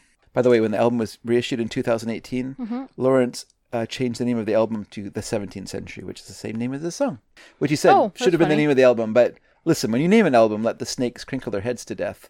Why would you change that title, which is one of the greatest titles for an album of all time? That's fair. In my opinion. Yeah. But anyway, it's good stuff. What did you think of it, Mary? I thought it was too short. Okay. Which the whole album's too short, to be fair. 19 minutes? It's perfect. That is crazy. It's one of the. I don't own many Felt albums because they're hard to find. Also, But that was one I bought in not England when we were very there in good. 2012. yes. Because I was like, I gotta own this one. Right. I gotta. I bought that one, and then I bought the album that came after it, Forever Breathes the Lonely Word, Oh, okay. which is their best album. Right. But this is a great album as well. Gotcha. I disagreed. You don't like it? No. I didn't think it was a super special song. Oh, I like it so much. I love that backwards part in it. Okay. Yeah, no, it couldn't keep my attention, Hmm. which I think I have a problem with songs that don't have lyrics. Really? Yeah. I like instrumentals. I mean, I don't like all instrumentals, but I do like them as in a mix. I like them to kind of break up the whatever. Break it up. Right. Also, I Yes. thought that the song was as boring as the actual 17th century. Was the 17th century that boring? Yes. That's the 1600s? Yep. 1692, Columbus sailed the ocean blue. The Age No, of Discovery. That was 1592. Oh, you're right. Yep. What else happened in the 17th century? Nothing. How about a war? Was there a big famous war? 30 Years War. That's pretty long. It's no Yeah, but 100 it's not years a- war. No, Not 100 a years war. particularly interesting war. No. It wasn't an interesting war. Who don't was it think between? so. Germany and France? France and someone. I think it's They're all France and France and Germany. someone. Yeah. 17th century was the Sun King in France and the rise of French authoritarian aristocracy. Oh, so Cardinal Richelieu and people like that? That's kind of interesting. 17th It is century. Versailles. The Four Musketeers, or Three Musketeers, the Alexander Dumas book Okay. is based in the 17th century, so Right. at least you can... You can point at that thing and say that's based then. That's based then. At least it Yeah. had like an interesting enough element to it that it created a Right. story. Yeah. People having to like sneak around behind the cardinal's back and Mm-hmm. try and have their way. The Dutch Golden Age. What's the Dutch Golden Age? The Dutch East India Company became the world's first mega corporation, Okay. and it was good for them. It was their peak. They peaked in the 17th century. They did. Then the British took all their holdings. They did. So it was British. Yeah. They got New York. They got India, Australia.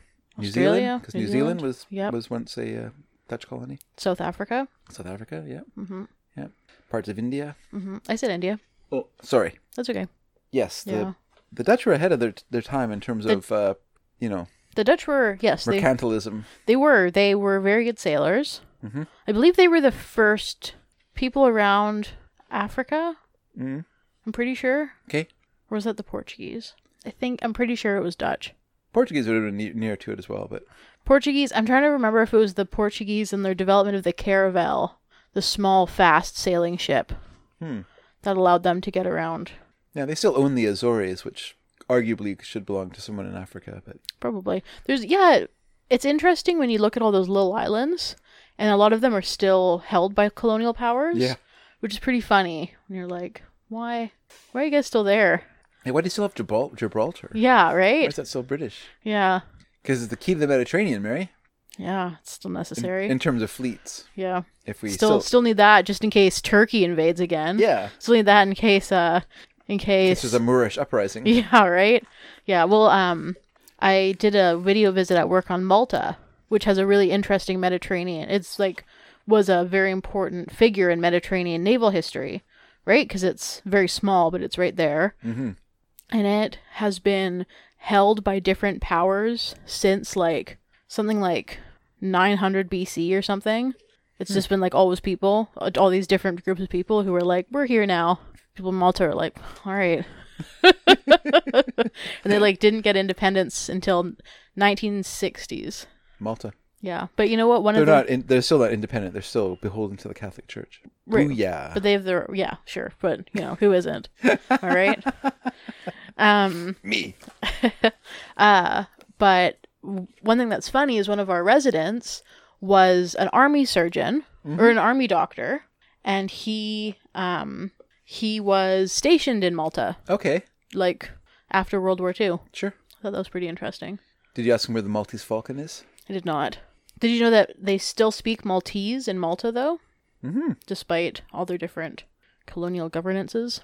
Favorite food of Malta? Fish? Maltesers.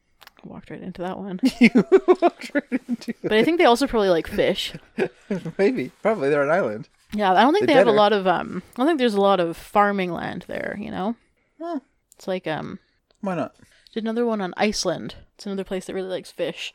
Yeah, but there's very little farming That's land what I'm saying. there. There's very little farming I land think in Malta. I think Malta could have farming land. I don't think they have much. I think it's pretty rocky. Oh, okay. Yeah. Iceland is very glaciary. Well, let's leave the 17th century behind, Mary. Okay. Let's move. Goodbye, Dutch Golden Age. Goodbye, Goodbye, 30 Years' War. you old war, you. Yeah. No, I feel like all the interesting historical stuff I can think of is either pre or post then. Yeah. You know? It was the age of retrenchment? Was it? I don't know. I think it was. I mean, Louis the 14th was kind of a big deal in his day. Louis the 14th was a big deal. I think it was kind of a good time for like maths and sciences. I think people were starting to sort of come more out of the Dark Ages. People, they were making a lot of. There were no Dark Ages. No, I but know. Coming I out know. of the Middle Ages. Coming out yeah. of the Middle Ages and sort of making more. There's a different kind of thinking sort of to become more. Yeah, people were making prevalent, more yeah. advancements in like maths and sciences and. Well, because of the Moorish invasion and stuff like that, a lot of the Greek texts were available, and so people started to discover, like Greek mathematicians and philosophers and people like that, and so that started to have a big effect for sure.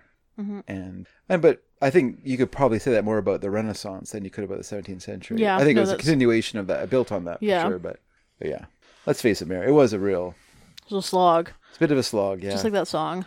Burn. Just kidding. It was a very short song. wasn't Elizabeth the 17th century? Queen Elizabeth I? I don't know, but she was not a very spectacular queen. No. Except for the fact that she was a queen. And she single-handedly defeated the Spanish Navy. Seems fake, but okay. Mare? Yep. She's in an Iron Man suit. She was in an Iron Man suit? Yeah. How is she going to defeat a whole navy? She's one woman. I think it was just a storm at sea, but anyway. Okay. I'll take the credit, she said. Yeah. I think that's what they all say. All right, let's go to our next song, everyone. Okay. This is enough 17th century politics. Yeah. Am I right? Can I just say, I'm not a big fan of what that Louis doing. No. I mean, he was bad for France. Oh, he was. He was terrible for France. I mean, Everyone hated him. centralizing the aristocracy in Versailles. And Yeah, moving everything out of Paris. People didn't like that. No. Spending No, he like was no good. I mean, although he did like reorganize Paris and created like the road system and stuff, the new Oh, road yeah. system.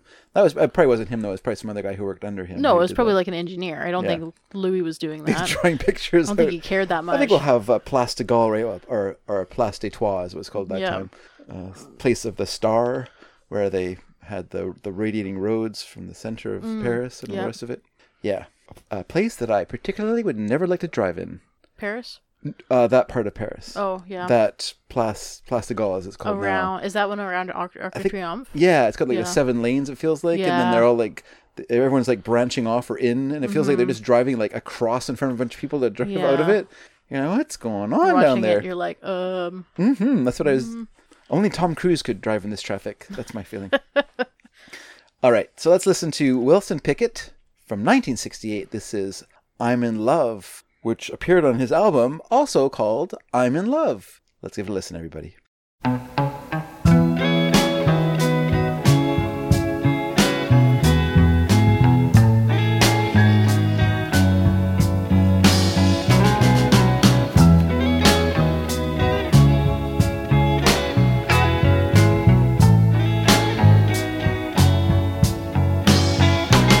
I'm in love. Yes, I am. Love, love, love.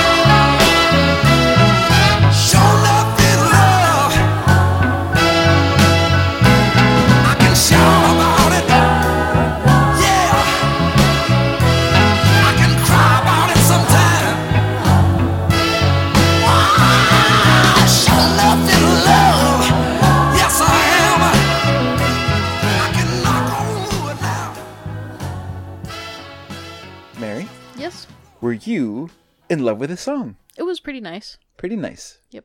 So are you giving it a smile Yeah. Okay. or a flat, like a meh face? More of a meh. More of a meh. Yeah. You thought the song was a meh? More of a meh. I really like Wilson Pickett's singing style. Yeah. I like his like really like gutsy voice. Right. I liked his voice. I Mm-hmm. just felt like the song itself was not. Didn't have much going for it for you. Yeah. I mean, listened- he I has more listened- famous songs, but Yeah. they're famous songs. So That's why? the thing. Why would you include them? Yeah, Yeah. this song is kind of a little bit under the radar, so I wanted. And I do like black singers. Yes, I know. I love soul and R&B and stuff like Mm-hmm. that. So I wanted to include that on it as well. And yeah, I like the song quite a bit. But You're a big fan of Kanye West? I am His run for president? I am not a big fan of Kanye West, but I heard a couple songs by him one time on a best of this year, like best of 2013 or something Right. like that. And I was like, this is what all the fuss is about? Because I work with someone who thought he was like the cat's pajamas Right. at work. He thought he was the greatest. Yeah. And I was like, okay, well, that's cool. And then I I thought, think a lot of that is kind of a cult of personality. yeah, do you think that's running out for him, or do you think he's Yes. still... Oh, okay. He's trying to become president. Well, I think he's trying to be a distraction, Well, yeah. a pro-Trump distraction. Yes, But yeah, I don't like it either. You're making a disapproving face. I am. Yeah, not a not a fan of distractions. No. So, Mayor, Yes. Wilson Pickett, Yep. soul singer, Mm-hmm. 1960s. Mm-hmm. Guess where he started? Singing. In gospel.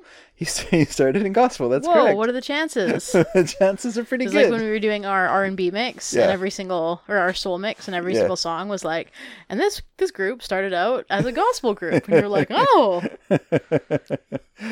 Well, yeah, it was a real training ground for Yeah. singers of that time period. I mean, I think especially in the South, especially in the 60s, Mm-hmm. that 50s, church 50s. 50s, Yeah. sorry, 50s, 60s, Yeah, church was just a very important part of that community, for sure it was. right? Yeah. And music in that church, it was a very musical church. A particular kind of music was very popular in those Yeah. churches for sure. And that music was gospel. Mm-hmm. And yeah, it was songs that really spoke to struggling people. Yeah. And I mean, the residents of my work all also love gospel music. They also love hymns. Yeah. Right? That's what they all request Mm-hmm. Mm-hmm. Instead of rock and roll. Yeah, yeah. They want to hear the Soulsters. They want to hear those guys. I only know the Soulsters. I'm embarrassed. There are other groups I just can't think of off the top of my Yeah. head. Yeah. But, you gonna say something? You're going to say other groups that sing like gospel music? Mm-hmm. Oh, yeah. Because like, I just know the Soulsters because Sam Cooks sang for the Soulsters. oh, okay. So they're particularly like high, well known. Right. There are obviously other groups, very Yes. famous other groups. but- Yeah. but- I don't think we'd get them. No. But yeah, so he started in soul, or sorry, in gospel. He was in a group called the Violinaires. It started with them in 1955. The violin airs? Yeah, violin, like the Mm-hmm. word violin, Uh-huh. and then AIRES added to the the violin airs. And the Belvederes. and the Belvederes. Did you say? Yeah. Yeah, and the Jane Eyres. Yeah. That was the joke. Well, the Violinaires and the Belvederes. Okay. Yeah. Like Jane Eyre and the Belvederes. Gotcha. Nice. And then he left. He was sang with them for 4 years, and then, like Sam Cooke, left gospel to try his hand at secular music. And he was pretty successful right off the get-go because he joined a group called the Falcons in 1959. And other members of the Falcons one was Eddie Floyd. Mary, a song by Eddie Floyd? Big Bird. You are correct. And Sir Mac Rice. Do you know a song by Sir Mac Rice? Sir Mac? Yeah. Or Sir Mac? No, yeah. Sir as in he's been knighted. Yes. Sir Uh-huh. Mac Rice. Nope. Mustang Sally is a song by him. Oh, okay. That's what he'd be very well known for. But Mustang they Sally. all started together in the Falcons before it split up in the early 60s. At which time in the early 60s he recorded a demo that he wrote called If You Need Me, and he sent it to Jerry Wexler at Atlantic Records, hoping that it would interest Jerry Wexler to sign him to Atlantic Records, because that was sort of like jewel in the crown of R&B labels of that time period. And Wexler liked the song, and so he passed that song on to their kind of singing sensation, Solomon Burke. And so Solomon Burke covered the song, which was a real kick in the gut for Wilson Pickett, Right. because he really wanted to sing for Atlantic, and he thought Yeah. the song was like a real entree. Yes. And I mean, it seems like they agreed that it was a good song. Yeah, But, I mean, if you have aspirations to be a singer, you don't want to be a songwriter, you yeah, know? exactly. Because a big part of singing is being visible. Being visible, And I think being that a was important. songwriter is Yeah. not Yeah. very visible. Exactly. He did do the song himself, but it was nowhere near the hit that Solomon Burke had with it. He had a big hit with the song. But he did do another song for a different label called Double L Records. He did a song for them, which Wexler heard, and he had a pretty good hit with it. And Wexler heard it and thought, okay, this guy is for us. And so he bought out his contract to Double L and brought him to Atlantic.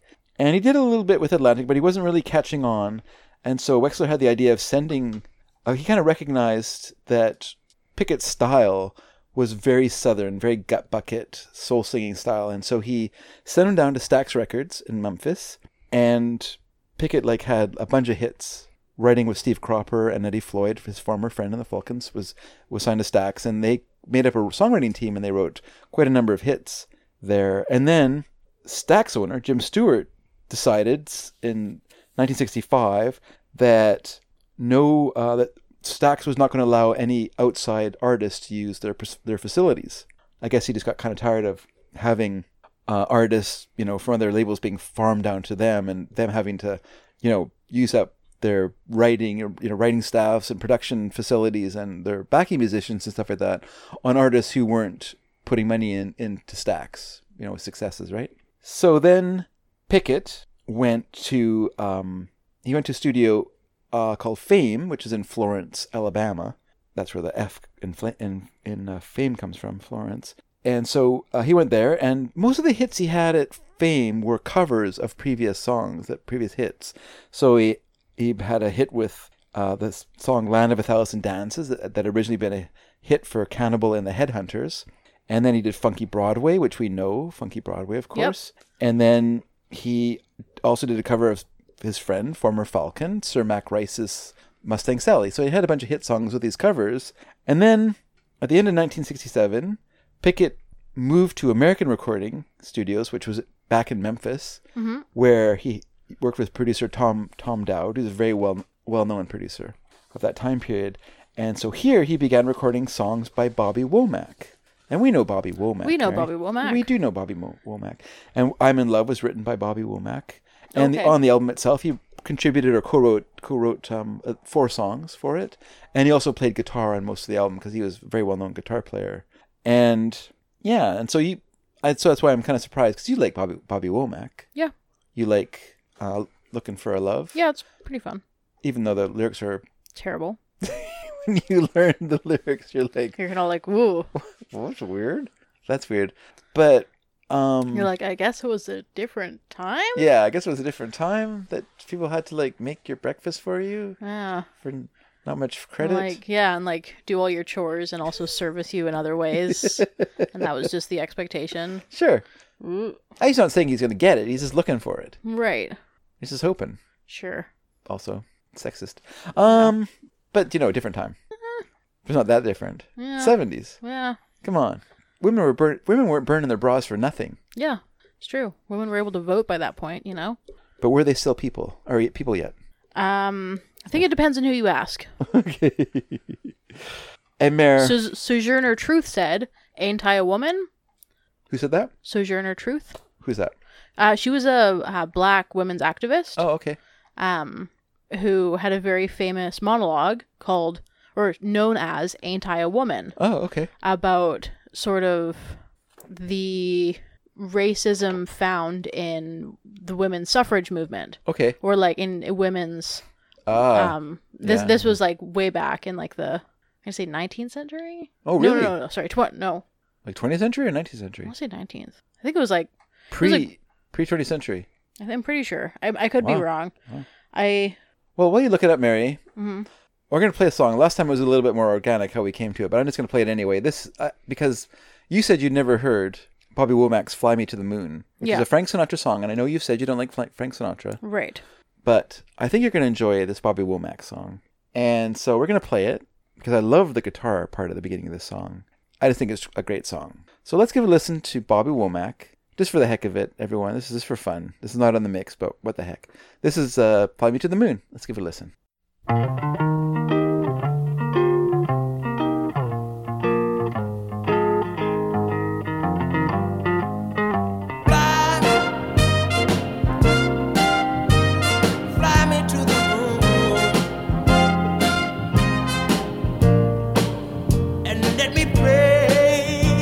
Among the stars.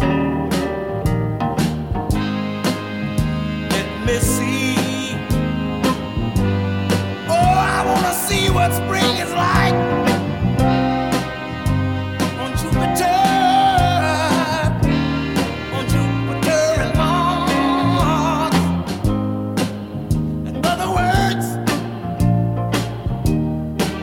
hold my hand. In other words, darling, I love you. Oh,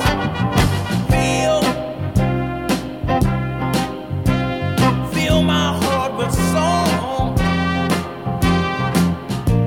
I wanna sing to you, darling, forevermore, baby. You, all that I long for. All that I long for. Worship and adore. Can't you see that I love you? I'm simply trying to tell you that I care for you, darling. Fly, fly, fly, fly, fly, fly, fly, fly to the moon, and let me play among the stars. Let me see what spring is like. Jupiter and Mars, and Jupiter and Mars. In other words, hold my hand. In other words, darling, I love you.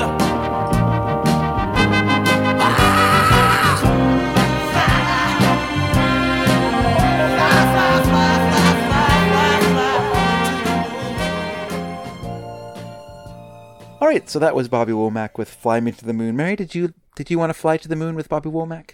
I'm not a big fan of Fly Me to the Moon, Oh, but this version was better. yeah. Yeah. I mean, it didn't have like Frank Sinatra's kind of lazy singing style, which everyone loves so much. It's conversational singing style. I'm not a Frank Sinatra fan. You're not a Bobby Soxer, that's what you're Not telling a me. Frank Sinatra fan. Not a Bobby Soxer. Well, but you did like Bobby Womack's version of the song. I just think the guitar was part better. at the beginning was just such a Yeah. neat little bit That's there. fair. That's fair. And the rest of the song's pretty exciting too. Yeah.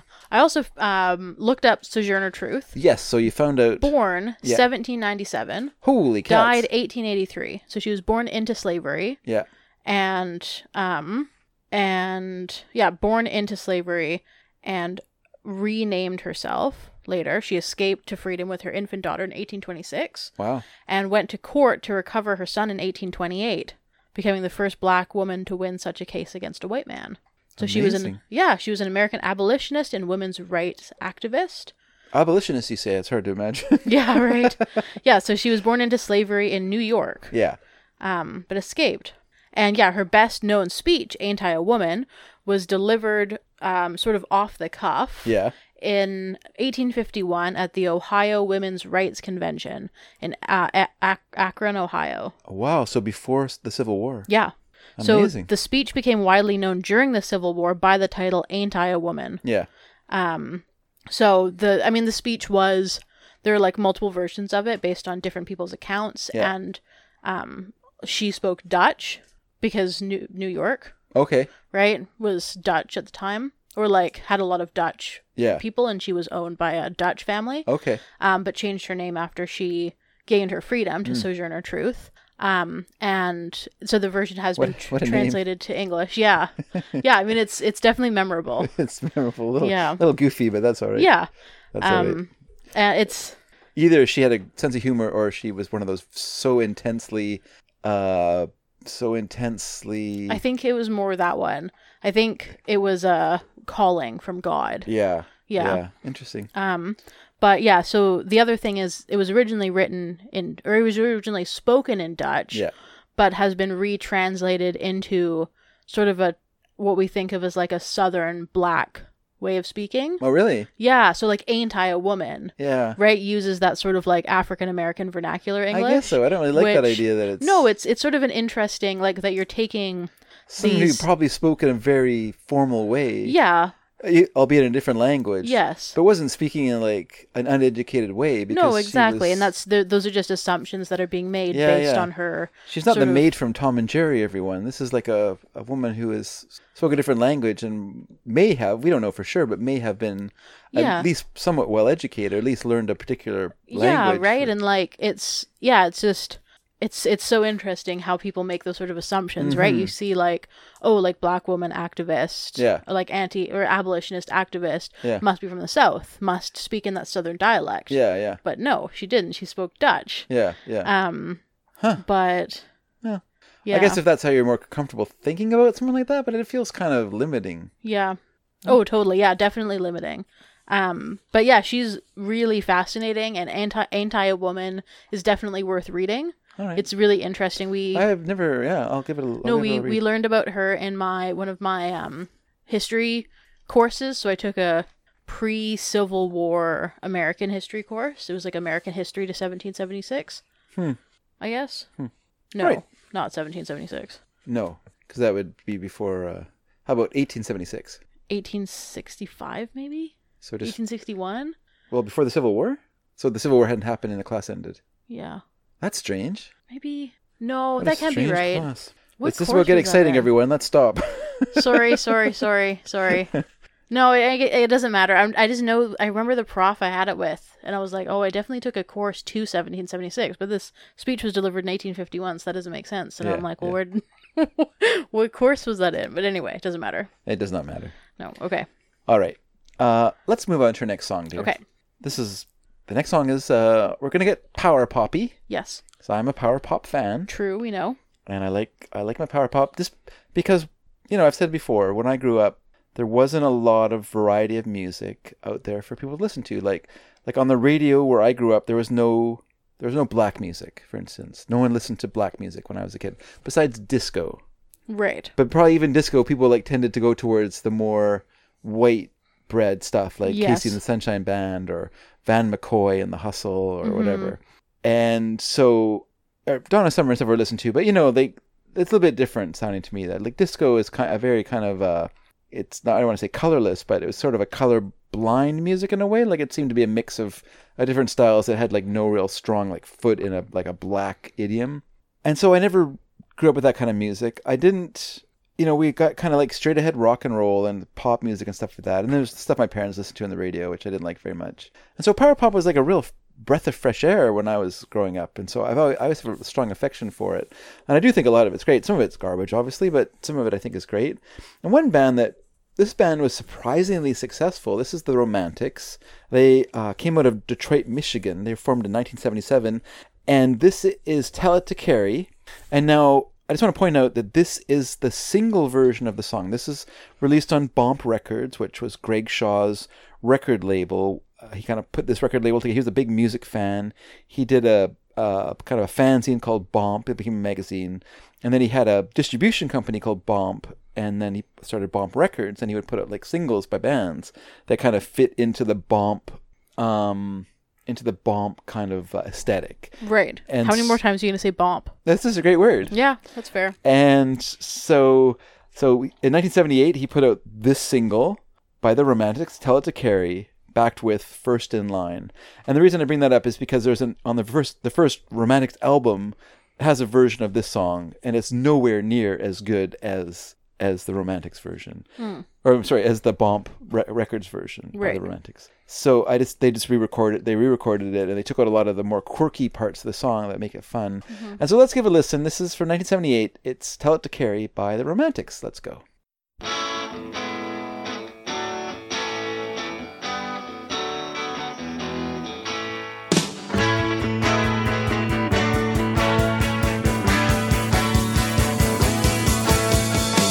I write to her when I've got a problem.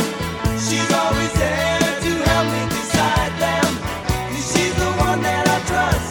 I tell her to carry.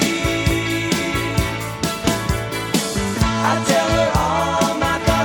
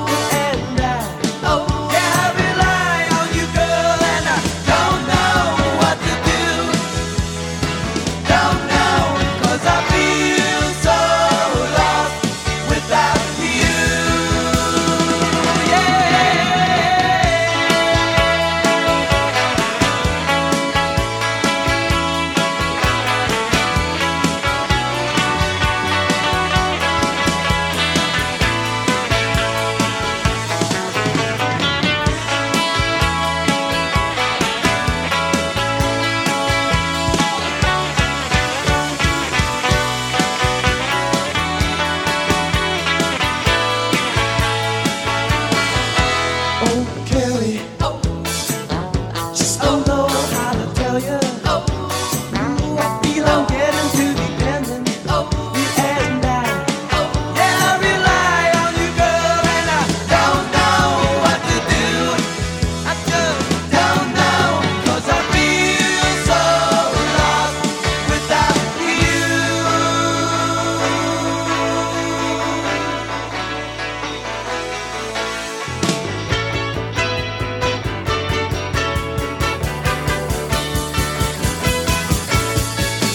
I don't know what I'd be doing without her. I can't imagine ever knowing about her. She's the one that I trust. I tell her to carry. She's the one that I trust. I tell her to carry. She's the one that I trust. I tell her to carry. She's the one that I trust. I tell her to carry.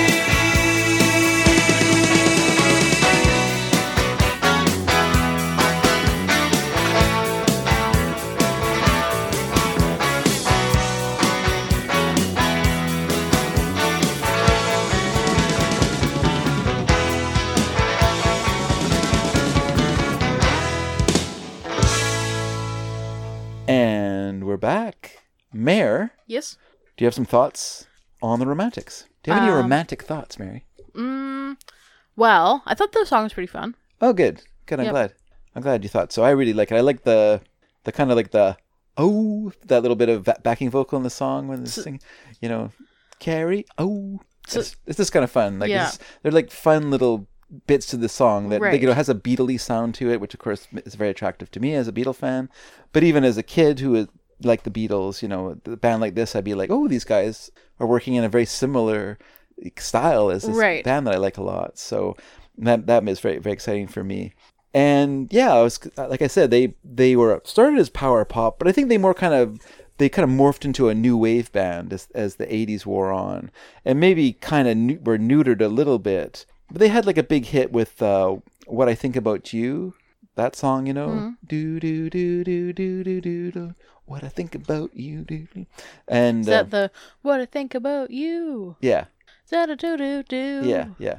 Do do do do do do do do do do do do. Yeah, you've Yeah. heard the song a lot, probably performed by people who come to the old age home. Oh yeah, to play totally. for Yeah, the they old people. love playing 80s hits. This is it's a 70s hit. It's a 70s hit. Yeah, maybe okay. maybe 80, but yeah, like Yeah, because you know what people really like Yeah. is hits from when they were 40. That's what people really like. People really love hits from when their oldest kid was 20 for these residents, because they all had kids at like 20. yeah. Of course they do. Yeah, no, it's a great band. They had a a number of hits in the 80s, and that stuff's not as interesting. But when they were power popping at Mare, Yep. mwah, Mwah. great stuff. Well, I'm glad you agree. You're Very chaotic. I'm not a new wave fan. not a new wave fan. No, but I am a power pop fan. See, So here's the thing, sweetie. yes. You had to be there. You had I to be guess there. so. I don't mean that in a nostalgic way. I just mean in a way like where It was of the moment. it was a lifeline Yeah. to you as a kid. Like when you were like listening to the radio and all they were playing was like Bruce Springsteen songs from the river, Yeah. out in the river, and you're just like, what the hell am I listening to? Is Mm-hmm. this what is this stuff? Or Bob Seger, like they're playing all this stuff that like didn't speak to me as a kid. Right. And so then this thing comes along and it speaks to you. Yeah, And then you get involved in it. yeah, like you're like And- Rock Lobster. This is great. Yeah. These guys are singing about a lobster. Mm-hmm. This is fantastic. You're like, Message in a Bottle. Yeah, Message Bottle's a great song. You're like, That was probably my first single I bought Oh. was The Police, Don't Stand Too Close to Me. Or you're- So Close to Me. you're like, that song by Echo and the Bunnymen. No. Echo and the Bunnymen are a bit later for me. Oh, okay. But XTC, Oh, XTC. Generals and Majors, I bought that Making on Plans. single. Did you buy Drums and Wires? I The bought album? no, the first album I bought by XTC was Black Sea because it had Generals and Majors on it. Oh, okay.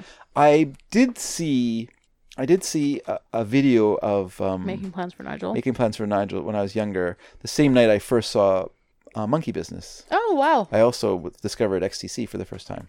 Not the drug, the band. And We know. We know, and because I could care less about the Dad, dog, you but don't the even- band. Dad, you don't even drink alcohol. That's true. Blah. Dad, you don't even drink coffee. No. Blah. Do you drink coffee? No, Do you drink alcohol? no. Nerd. But I do ecstasy. Okay, well that's fine then. Please call it MDMA. So I. Oh, sorry, yeah, right. give it the proper term. Molly? People still call it Molly? Wait, is Molly ecstasy? Yeah, it basically is. Yeah. Okay. So yeah, so that's why that music, like it was such a and it led to so much other music too, right? Like, I mean, in a way it was narrowing because that became like the focus of my teenage years, was just on music that was brand new. Right. But eventually you branch out from there and you Yeah. go into the past to kind of discover what people are, what the bands you liked were. They're listening to bands from the 60s because they're older than you, right? Right. So yeah, that was Yeah. good. All right, well, how about the next song? How about it? How about it? I don't know. I'm asking you. Oh, sorry. That's okay. All right. Well, the next song, Mary, is by Boy. Now, we've played Boy before. We both played... I played Boy. I played Boy, too. You played Boy? I played Black Cat. I played Black Cat. You played Black Cat. I played Black Cat. You did. Yeah, you did? I did. Oh, wow. Yeah. We must like that song. We do. Yeah. That song is great. It is a good song. But this is from his first album. Black Oh. Cat is from his second album, Every Page You Turn. Yes. The band... From 2007? the band Boy. Yeah. Not the boy. Not the Not project. the eponymous boy. Not the eponymous Project Boy. Right. Which was Stephen Kosmeniuk. Yes. Basically by himself, Mm-hmm. recording in Whitehorse, Yukon, the Yukon Territories here in Canada. It's very far north, It is. very far north from Yes. us. And so It would take approximately 100 hours to drive there from Vancouver. I think about 36. I looked it up when I was Oh, yeah. younger. But that's if you drove a straight 36 hours Yeah. without Without break, stopping. without stopping, which is pretty hard to do. Yes. So it would take you longer because in that 36 hours you need to stop and rest, like have a night's sleep, maybe twice in that trip. Probably more than once. Yeah. Yeah. It'd be a long trip up there. Yeah, because like To even if you drove for 12 hours, Yeah, like if you left here, drove for 12 hours, pretty hard. slept, Yeah. drove for 12 more hours, Ugh.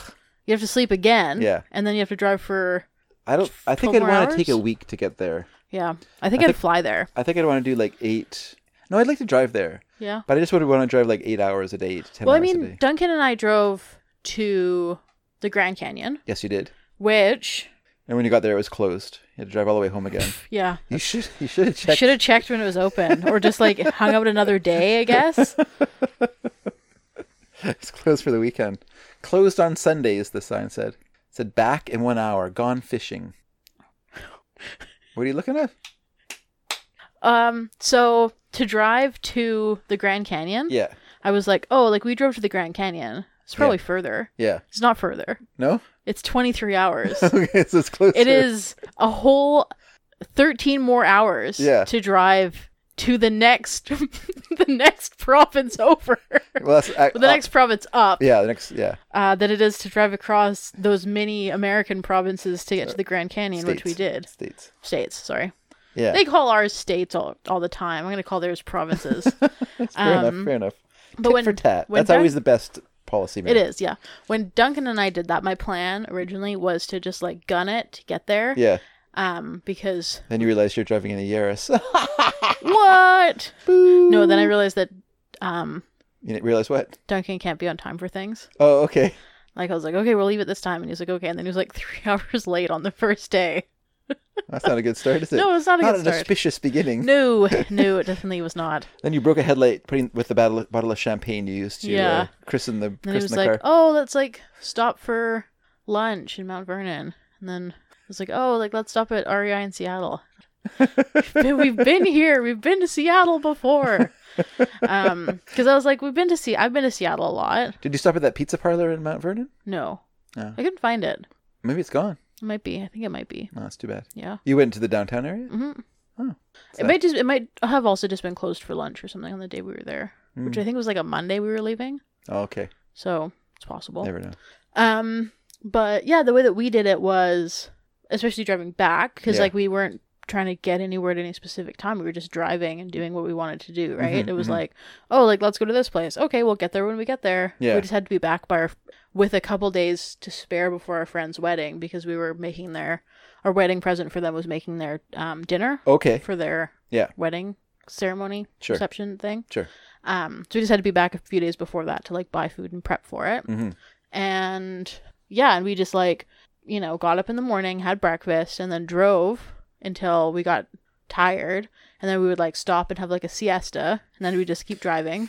But yeah, it worked really well because we didn't get like sick and tired of driving or anything. But yeah, that was 3 weeks. Yeah, yeah. I mean, it took us 3 weeks to get there. It took us 3 weeks to do the whole thing. Yeah, you drove quite a ways. We went to 11 national parks. Yeah, that's a lot of driving. It is. Yeah, no, we thought about it. But anyway, let's play the song and then we'll come back. So this is Boy from the album Boy from 2002. The song is called Gentleman. Here we go, everyone.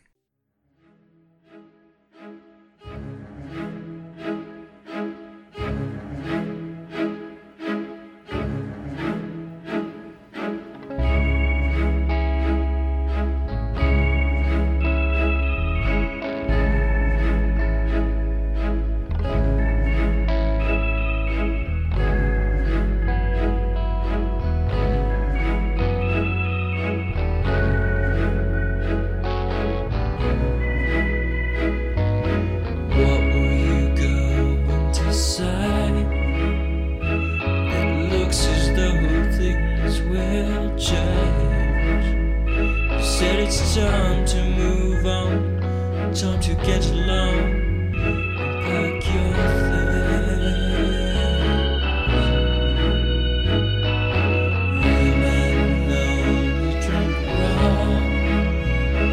You said it with an awful southern slang. 25 years in the Navy, 24 away from his home. And I got a life to make. Can't stay at home forever. So many times, so many tries.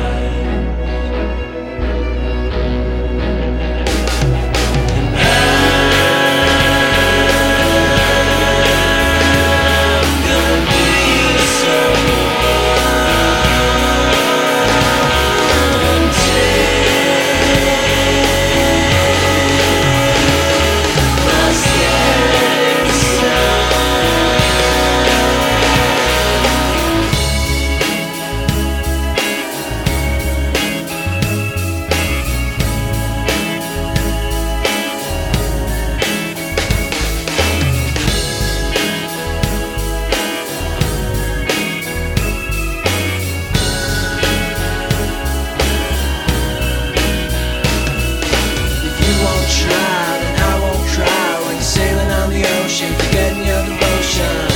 And it don't fly, it don't add up. Looking for one more escape. I can't see who you are now. I can't say that you're mine now. I've been waiting 5 long years for you to come to me. And I feel like shit's a turn. And I feel let me go. All I see is that I'm turning. I don't know.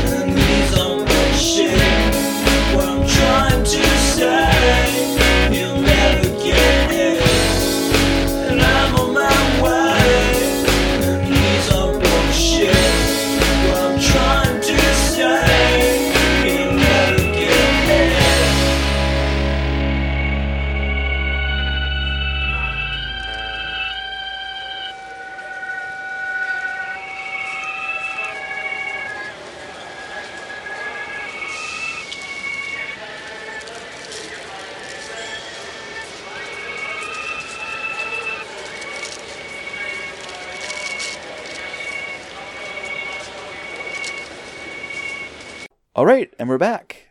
And I just want to point out that this album was recorded in a bedroom in Whitehorse, Yukon territories. And Stephen Kosmeniuk, who at that time mostly made it boy by himself, he had a friend named David Charles Hamlin who played guitar with him. And so he did help out on the recordings, but he left before the album was finished. And Kosmeniuk, like for a song like this where he had strings, what he did was he sampled strings from a record that he had, and then he just used them in the song as a string part. I think it's kind of a cool way to do it. He's one of those annoying people who play their own, a bunch of instruments, and yeah, so it's kind of cool. Yeah. So there you go, Mary. What did you think of the song? I liked it. Yeah? I thought it was a fun song. Yeah, it's Cool. good. I like Boy. Yeah, I do too. I think they're fun. And when I was doing the research for this song, out of curiosity, I searched, and I was able to find the article, the interview that I did with him that was published on a website that your mom and a friend of hers used to do together called Swank Trends. Mm-hmm. And I found the interview that I did with Stephen Kosmeniuk. So I'll post a link for that. So if anyone wants to read some writing I did in 2005 with an interview, it's actually a good interview. It's good. It's a fun read, I thought. So if I must toot my own horn, which I must, I guess. Mary's not going to toot it for me. What do you think of that interview, Mary? Pretty good, right? Toot toot. Thank you. Yeah, so I'll post that. If people are curious, they can go there and read the interview with Stephen. He was on tour at that time, and it was a good interview, I thought, as well. So there you go. That's a good song. Mary, let's go to the next song. All right, sounds good. This song, Mary, the band is called Belle Adair, Okay. and the song is called Golden Days from the album The Brave and the Blue, which came out in 2013. I think this is the most recent song on the mixtape so far. Oh, yeah. I don't want to say it's the most recent song, but it is Right. currently the most recent song. Right. Sorry, what year? 2013. Didn't we have a 26? Oh, wait, on this album. On this mixtape. Oh, yeah, okay, yeah. sorry. And we may have ones that are newer on the second half. I don't know for sure.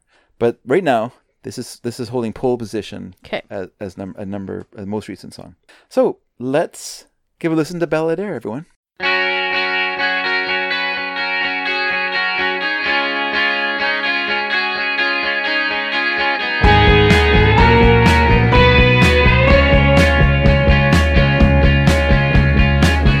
Where have the golden days all gone? When I step outside, my mind barely registers it all. Can't recall the smallest lie. 6 white horses on a plane, not a one of them I ride. Is it normal to be free? Oh no. It's a lock without a key. Oh no. In the last place that you leave, we're giving up so easy when you don't believe.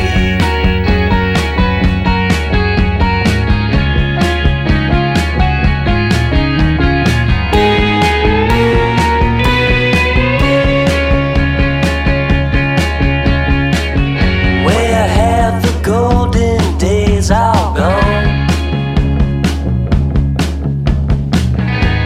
A crystal ball, I see your face. Monasteries, broken glass, leaving everything to chance. No more strategies or plans, idle hands, the past is past. Is it normal to be free? Oh no. It's a lock without a key. Oh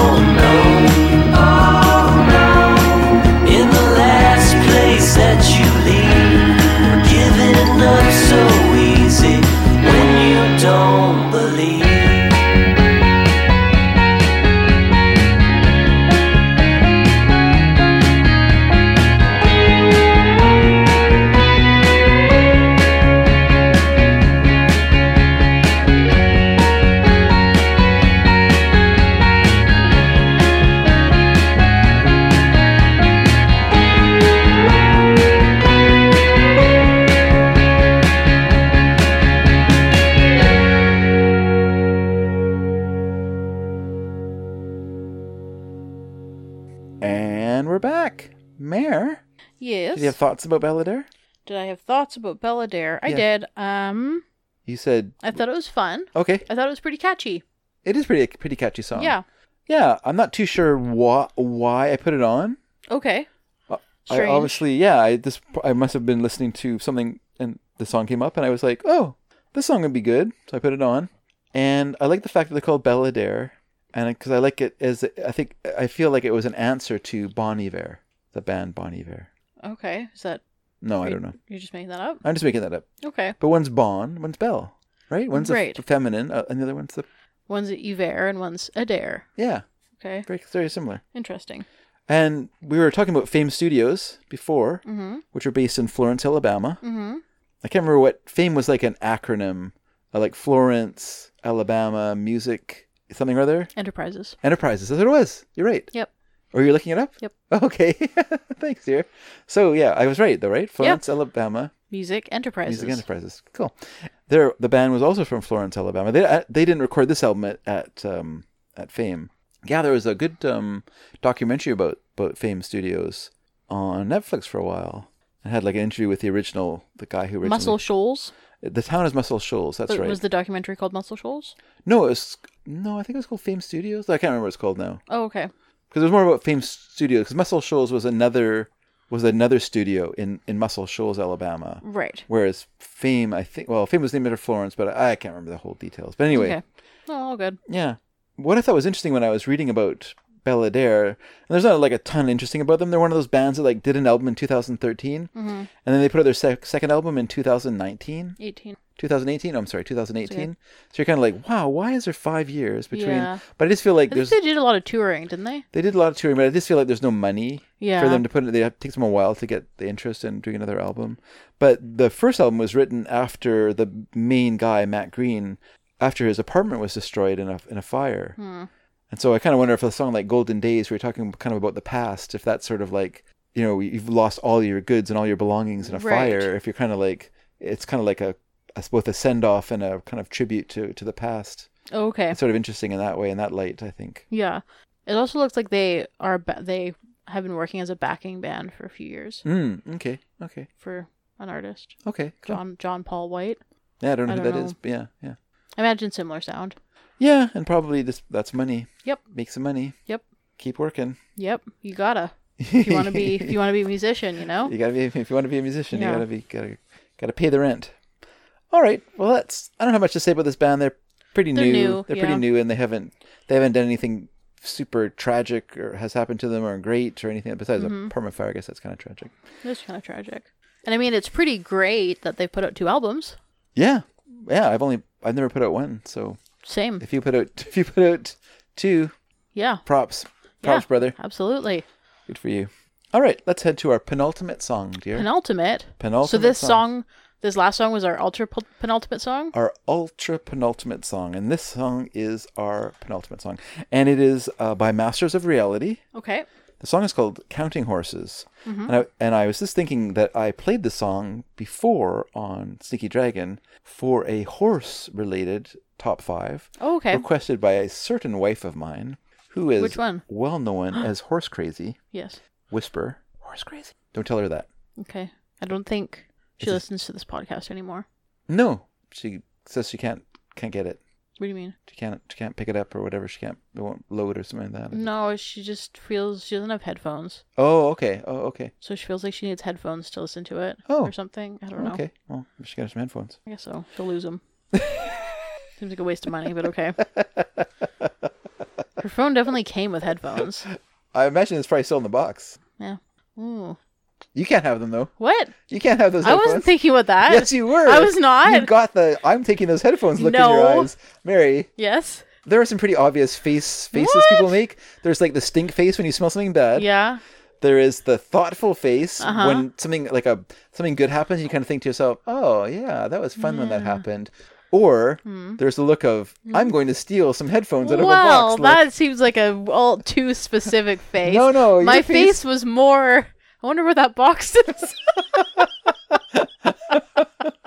My face is more. I do like those Apple headphones though. They fit my ears really good. Is that right? Yeah, I've like paid money for headphones before, and they never work for me. Yeah. Apple headphones. They're the only ones that work in my ears. Oh, you have Weird. specific ears. I do. I think they're too small.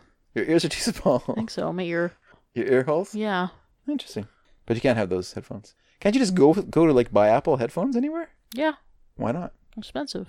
Oh, well, It's Apple. That doesn't excuse stealing from your own mother. I don't know about that. She's my own mother. Of course I can steal from her. That's what she's here for. Did we play this song yet? Nope. All right, let's play it now. Here we go, everyone. Masters of Reality, Counting Horses. Enough about. I'm going to play this song so Mary can go run in the house and steal some headphones out of a box. This is from 2001. Well, I don't know where the box is. Me neither. This is from 2001. The album was called Deep in the Hole. This is Counting Horses with... No, sorry. The song is Counting Horses. This is Masters of Reality performing the song. Here we go.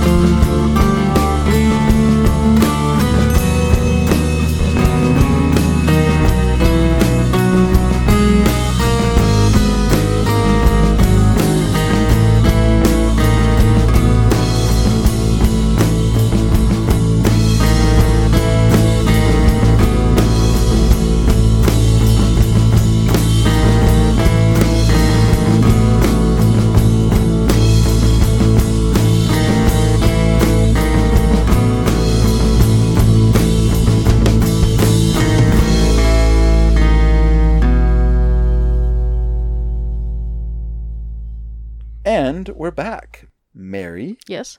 what do you think of Masters of Reality and their song Counting Horses? Wait, what year is the song from? This was from 2001. Oh, okay. I liked it. You liked it? Yep.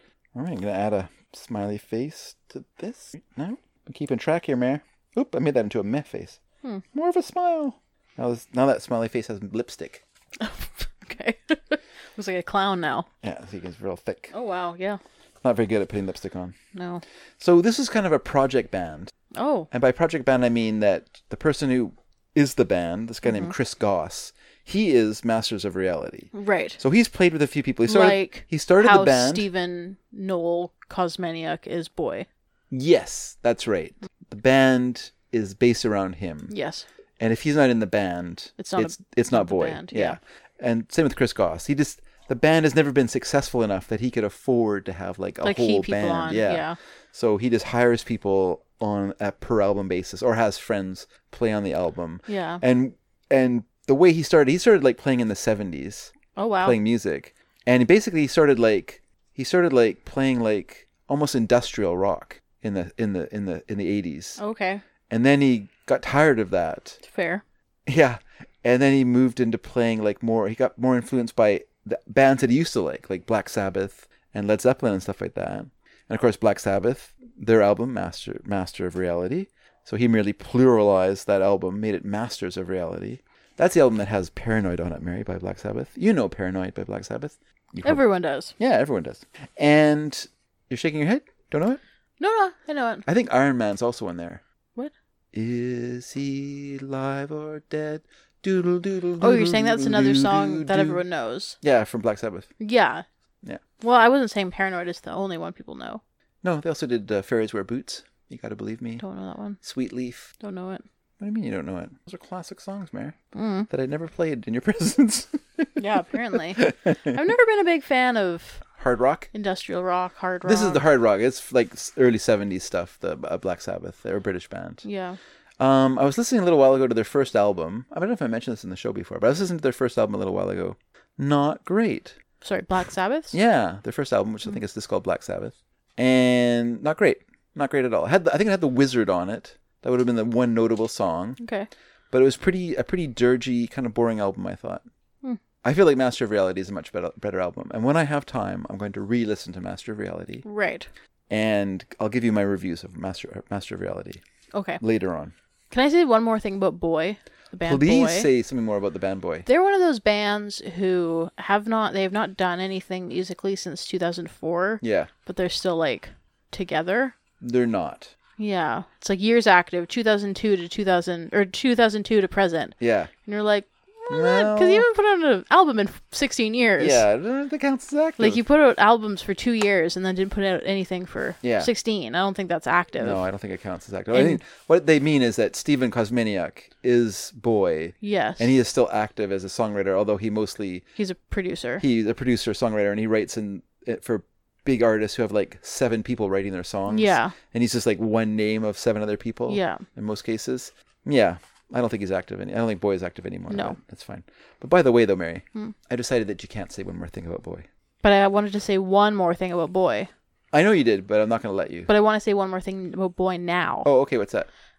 Is that on Wikipedia, their website is a MySpace page, and the link is broken. I would say that's not active. That counts as not active as a band. If a MySpace page Is your website? is what if you don't have a Facebook, No. like Facebook, Mary. Yeah. Like even I have been on Facebook since 2008. Yeah. Like at least they having their You've been on last album come out in Facebook since 2004. 2008? Yeah. Why do you go? I don't know. Seems like a long time.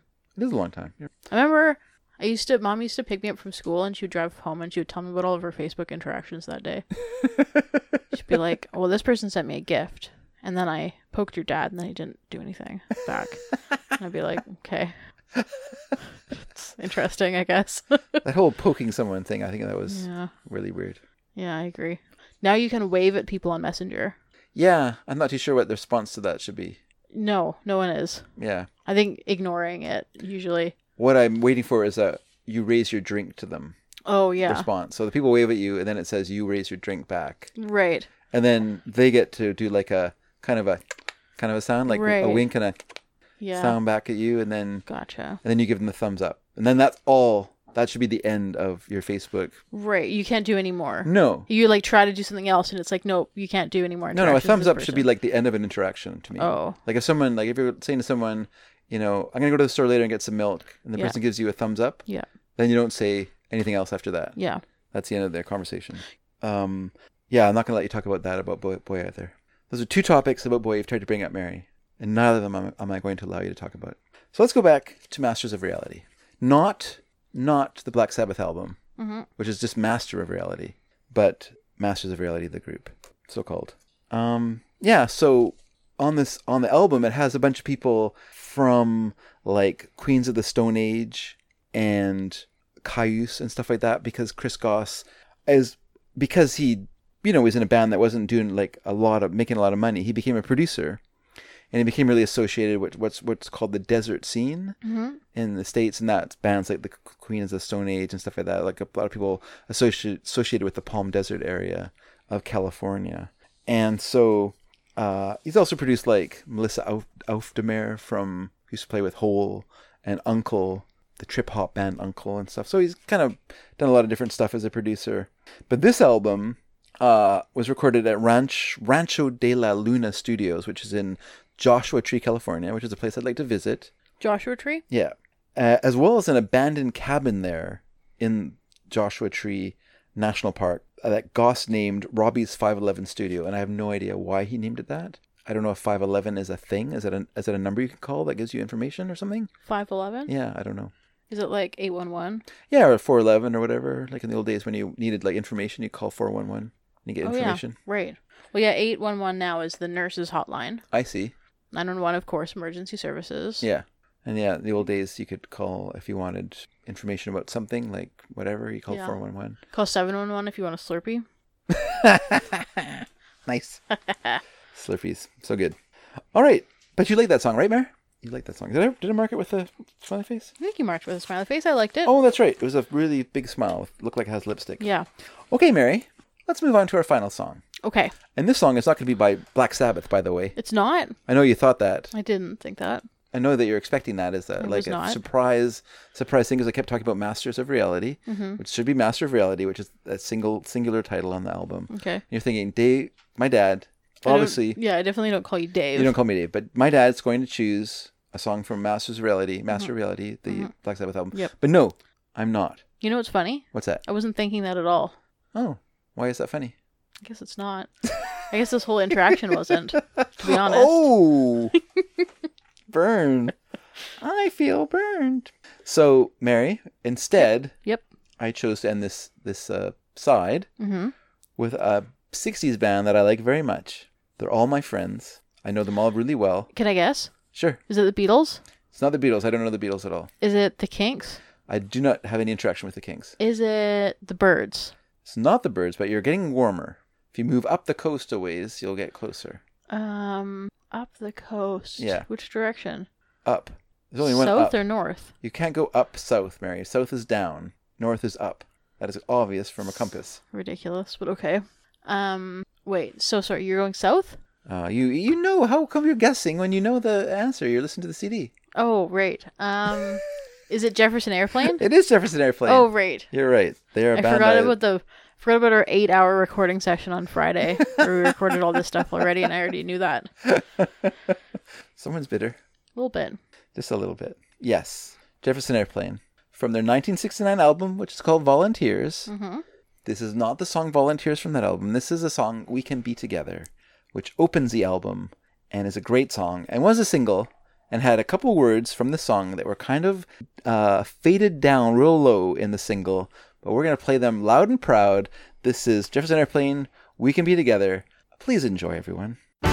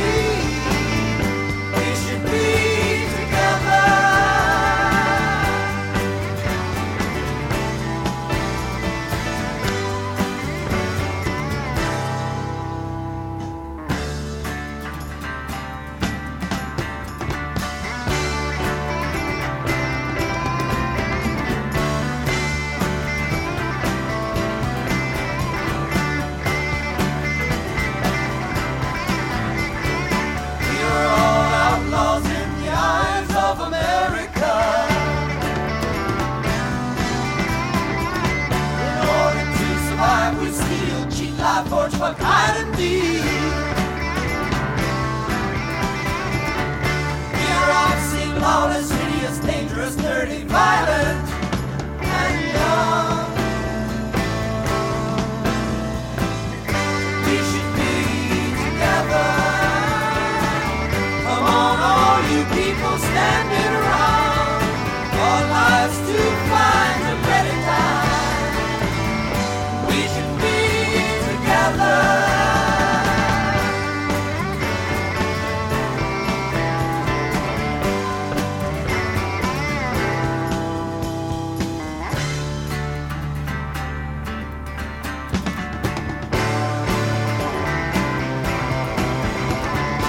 All your private property is target for your enemy. And your enemy is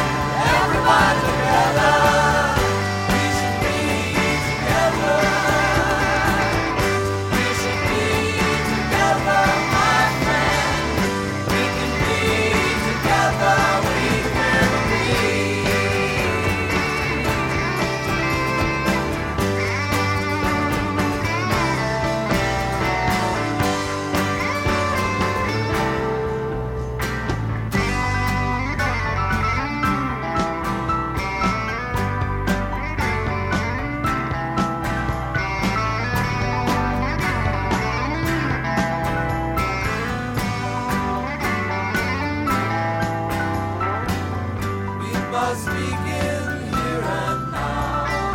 New continent of earth and fire. Tear down the wall. Come on now, getting higher and higher.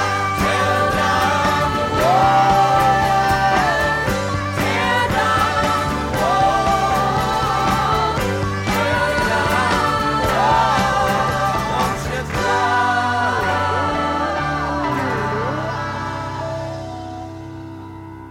And we're back.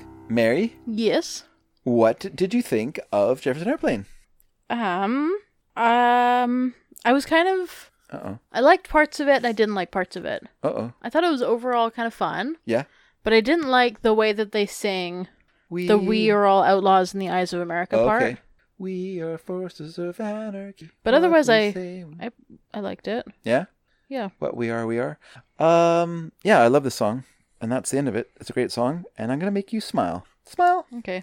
So, yeah, I think I've talked about Jefferson Airplane before, and I'll say the same thing I'll say every time I talk about them. which is I love the three people singing together. Yes. I love Paul Kantner, who wrote this song and played guitar. I love his voice mixing with Grace Slick and Marty Bellin. I love how their voices came together. And they don't really sing harmony. They kind of sing in unison, but what makes it weird is that they don't quite sing they're not synchronized together. Right. They're kind of staggered. Like it's like they're not listening to each other or something, or they're just excited and they're just kind of singing their own part. And if you want to join in together, you can, or I'll just sing slightly off of what you're singing. It doesn't really matter. Mm-hmm. But like I say, they're not really singing that much in harmony. They don't really harmonize together. They're just kind of singing their parts and just kind of singing the song. And I just love how it works. So I think it sounds really great. We Can Be Together. The album was quite controversial. Like, it was recorded in March and June of 1969. Okay. But it was not released by the record label, by RCA Records, until November of that year. And the reason for that was, well, a few reasons. One was the presence of the word motherfucker in this song. Right. So it's in it a couple times, and the label was not very happy that they used that word. Also, there's another song on the record called Eskimo Blue Day, which is kind of an ecological awareness song. Like, right. We're destroying the environment. Yes. They pointed out in the 60s. They said climate change is real. Climate change is real. We've been saying this since 1958. It's true 10 years later in 1969. Mm-hmm. And but you know what's funny is it's not true today in 2020. It's weird, isn't it? Yeah. And yet we seem to be living in the effects of climate change. I don't know what's going on. The fact that there was over 7,000 fires in California. Yeah. 2.3 million acres of land destroyed by fire in California this year. Mm-hmm. Luckily, there's no climate change. Yeah. Or it would have been worse. That's pretty lucky. Whew. Yeah, I was reading an article about how a lot of islands in the Caribbean will be completely underwater because of climate change. Yikes. Because of the a lot ice of them are caps. just atolls and stuff like that. They're not really full on. Yeah. Wow. But it's a good thing climate change is a hoax. Well, thank goodness. Thank goodness. They don't have anything to worry about. Nope. But in that song, Eskimo Blue Day, they use the word shit because they point out that trees don't give a shit about us. Right. Which is true. Well, I don't know if that's actually true. I think trees do care about us. I think trees care about us in the sense that they wish that we would care about them. That's true. Yeah. That's true. Maybe it should say, we don't give a shit about trees. Seems more accurate. That would be way more accurate. Yeah. Not to mention the strong anti-war, anti-establishment stance of this album. Right. Which really got on RCA's nerves as well, because they're a bunch of squares up in the head office. They enlisted Elvis in the army. That's right. They already emasculated one of the most potent symbols of rebelliousness in the 50s. Yep. They're like, Jefferson Airplane ain't got nothing on Elvis. We can quickly rid these guys of... They're like, if we can ruin Elvis's career, we can ruin Jefferson Airplanes. Yeah. Yeah. And you know what? Saying mother bleeper. Yeah. And I don't know how to bleep shit. Well, he just didn't bleep it. But bleep. Anyway. We're just using them in context, but just don't use them overly. Use them as my feeling. Yeah. No, I know. Okay. But George Carlin would say that those are 2 of the 7 words you can't say on television. It's true. I think one of them still is. Mother bleeper? Yeah. I think you can say... bleep. The S word on... But can you say the F word? I think it depends what the context is, but yes. Because I think that... I know you can say the B word. Yep. On TV. Yes. Because they say it a lot on Supernatural, but that was not one of George Carlin's 7 listed words. Okay. I believe you can't say the C word on TV either. No, still not. No. They don't like it anywhere, especially on Twitter. You know what's interesting? I was reading because at my work we have a lot of people who came out of a more modern Mennonite faith. Okay. Where they're allowed to wear clothes and use phones and stuff. Yes. Or wear clothes not made by them and go to school and speak English, etc. The women don't have to wear head coverings. The women don't have to wear head coverings, and they're allowed to learn math and stuff. Yeah. But, it's still Mennonite. They're still very religious. Yeah. And I noticed that some of my coworkers don't say, oh my God, but say, oh my Lanta. Oh my Lanta. Oh my Lanta. Mylanta, that is something, right? And I was like, what is that? And I looked it up, and Mylanta was an antacid. Like Tums or like Pepto-Bismol. Sure. Right? Sure. And I guess there was an ad in like the 80s that had a guy saying, "My doctor said Mylanta," and then on Full House, the Yeah. TV show Full House, Okay. they were trying to develop the cool uncle, Jesse, I think Joey. Joey. Oh, sorry. Jesse would be the cool uncle. Yes. Yeah. Whatever the Stamos guy. John Yeah. Stamos. Yeah. So I've never seen Full House, but at that time in the 90s, Cultural Osmosis. I've never seen it either, but somehow I know that it had Joey, Jesse, and Bob Saget. right. So I'm pretty sure Jesse was the cool uncle. It seems like a cool uncle name, Jesse, Sure. more than Joey, right? Joey was he the dad? stand-up comedian guy, Oh, okay. blonde-haired guy. Again, I've never seen the show. I've also not seen Fuller House. Anyway. No. So they were developing Full House Yeah. in the 90s. Yeah. And at that time, you could not say, "Oh my God," on TV Yeah. because you would lose large swaths of your demographic Yeah. in the middle of the country, right? Sure. And so they needed to have a different way to say it. So they decided to get Jesse to say, "Oh my Lanta," instead Okay. because he was like the cool uncle. Yeah. Which I was like, I don't know if that makes sense. But anyway, so that's where that came from. So today, Mennonites and like super Christian people Yeah. say, "Oh my Lanta," instead of "Oh my God," because of Full House. Isn't that weird? It was very weird. Yeah. I was like, I wonder how many people who say that know the origin of it. Yeah, it's weird. It's kind of like them saying Chimbly because they didn't want to say a body part Oh, yeah. in a name. So instead of Yeah. they didn't want to have knee in the word, so they would Right. say Chimbly.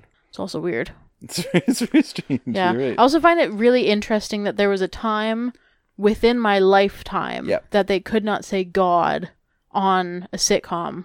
Well, it doesn't seem strange to me because I grew up at that time. No, I know, but it's Yeah. just so interesting. Mm-hmm. Yeah. Don't take the Lord's name in vain, Mary. Oh, Which, of course, that's not what the phrase means. no. It's talking about using God as a hammer on people. Mm. You know, to say or to lie to people using God's name. You know, Yeah. like, well, God told me to do this. Right. You know, or use it. Yeah, like I say, use it as a hammer. Well, God would want you. That's using God's name in vain. Yeah. Not saying, "Oh my God," which is invoking God Mm-hmm. as someone to help you, Yes. at least to comprehend what the heck's going on. Yeah. I don't know. You can't even say "Oh my goodness" or "Oh my gosh" because those are like. Oh, really? You it's can't say still- those because they're too close? Yeah, because it has the same meaning. And I'm like, yeah, but "Oh my Lanta" is like the same thing. Like if that's what you're going for, like if that's Yeah, your yeah. reasoning for not saying that, Yeah. that's the same thing. It's just you're just replacing it with another word, right? I think it's just so far away from Yeah. it that it's not the same. Why don't they say odds bodkins? Yeah, well, because they want him to be cool uncle. So instead, he invoked the name of an antacid instead. Took the name of an antacid in vain. Oh my goodness. Oh my Lanta. And you know what? I do sometimes feel bad about saying Okay. "Oh my God" at work. Yeah. I try to not say it around the residents because they're very godly folk. Yeah, yeah. But I will not say "Oh my Lanta." I refuse. So, Mayor, the way that they resolve the issue of the swearing on the album is they pointed out that RCA had put out the cast album of Hair, Oh, yeah. which also had the F word. Oh, And so there was precedent. RCA, yes, that's right, they had legal precedent, Mm-hmm. legal record company precedent. And so RCA stepped back and said, fine. But they still faded it very low in the mix on the single. Right.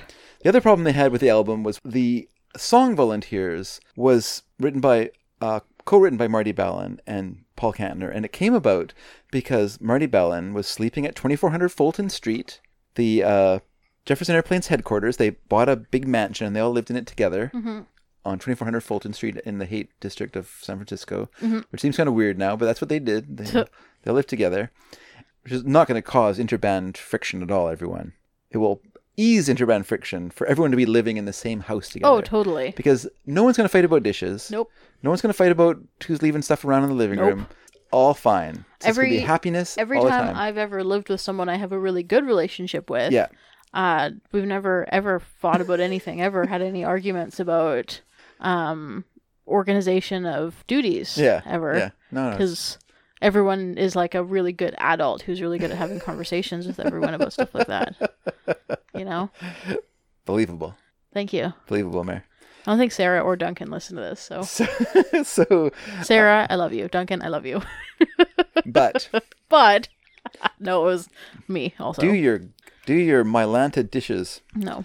Yeah. So he woke up one morning and he was woken up by this garbage truck that was a Volunteers of America garbage truck.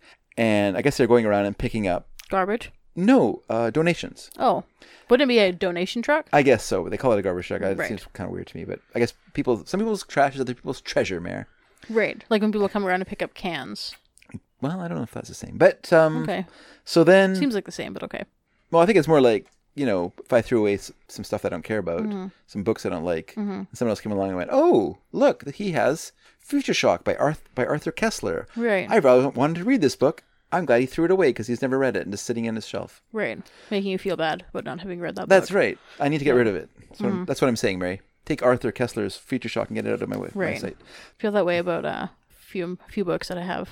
Like, oh my god, I can't believe I haven't finished Dune yet. Really? I haven't finished Dune yet. I thought you were like all over that book. You seemed to be like I said I hadn't read it, and you're like, "You've never read Dune?" Well, I was just surprised. I'm not a science fiction guy. It's patently untrue.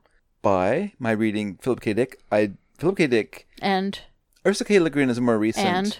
Who else? John Wyndham. John Wyndham I don't really think is science fiction. He's science fiction. Day of the Triffids is science fiction. Yeah, I guess so. I guess. But I don't really think of it as science fiction. It's not like spaceships and all that kind of stuff, which I'm not too into. Right. It's, But yeah. like a lot of science fiction isn't like spaceships and stuff. Like, the reason Philip K. Dick, Dune's not really spaceships and stuff. it does have spaceships in it, though. The people fly from planet to planet. They fly from a planet to a planet. Well, there you go. Case closed, everyone. Right. QED. I have, it's on my reading list. Dune? Yeah. I can lend it to you eventually. Well, when you finish it, lend it to me. I think When I'm retired, when you finish it, when I'm retired. I think I just started reading it at like the height of COVID. Oh, okay. And I think it just like was too much for my brain at that time, but then I was really trying to finish it and then it just like didn't. Yeah, it's funny how some books, they don't work. Yeah. They don't work for you. Yeah. So, yeah, so instead I read The Very Easy Read of Women Talking by Miriam Taves. Oh, sure, that was a real easy read. Her books are always Which I would interesting. recommend. Yeah. But also, trigger warning. Okay. So, we'll say no more about that book. No. It's not a book cast. So I guess. then, that's right. It's not a book cast. Yeah, so he got woken up by this garbage truck, and he thought, Volunteers of America, that's a great name. And so then he wrote a song called Volunteers of America, but he wanted to spell it Amerika. Was at that time the lefty way of saying we're down in America. America's like the war and all that stuff. Yeah. But then, when Volunteers of America heard about the fact that they were going to call the album Volunteers of America, they said, so they had to change it to just Volunteers. And so by this point in Jefferson Airplane's career, as you could probably hear, they were very influenced by like the new sound of the late 60s. So Jimi Hendrix and the British band Cream playing this very heavy blues rock kind of sound. And that really kind of like infected all the bands of this time period. And everyone stopped, sounding folk rocky and started sounding rock rocky. And so that you can hear that a lot in the group. But I mean, luckily, the band had Jorma Kaukonen, the guitar player, who's so great that really like his guitar playing it kind of like cuts through the kind of baloney of rock, I think. Like I think the song still has a very, very light feel to it. And then also Nicky Hopkins, a famous British session musician, played a lot with the Kinks. We played Barclay Muse a while ago, right, Mare?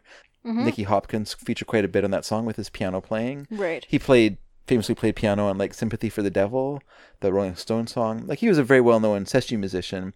But I guess he got tired of living in jolly old rainy England, and he moved to San Francisco and started playing with bands there. He obviously guested on this album of Jefferson Airplane. He would later join Quicksilver Messenger Service and perform on one of their albums, and then went on to do some solo stuff. And now, the Up Against the Wall Mother Effers, now that line came from an actual group that was active in New York City at this time period.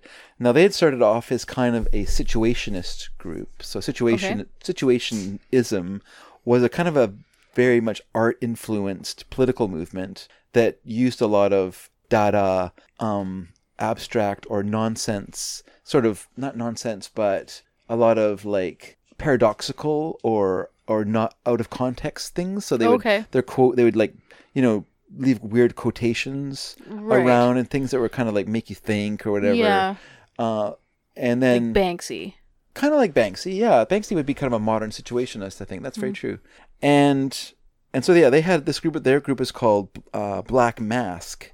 And then one of the guys in Black Mask wrote a manifesto declaring art should be an integral part of life as it was in primitive society. I don't know if that's true. I don't think we can know that for sure, but No. we feel it's true, he said, that in primitive society, art was an integral part of life, not an appendage of wealth, Right. which is what art had become in New York City. Right. I mean, I think that I would agree that it probably wasn't an appendage of wealth Yeah. in primitive societies because I don't think there was a lot of wealth. Yeah. Yeah. Right? Like, I think it was all about community, right? It wasn't about like individual wealth. Yeah, yeah.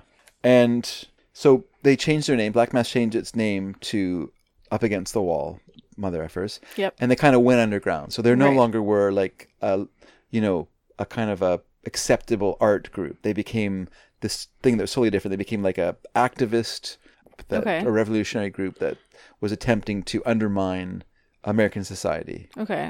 through art and through action. I don't feel like I don't feel like the manifesto's point is that like revolutionary. Is it? That's where they went with it. Oh, okay. So they became because they took their name from a poem by a guy named Leroy Jones, who became a Black Panther, and changed his name to Amiri Baraka. Leroy Jones. He was a pretty big Black Panther, right? Oh yeah, Yeah. one of the main ones.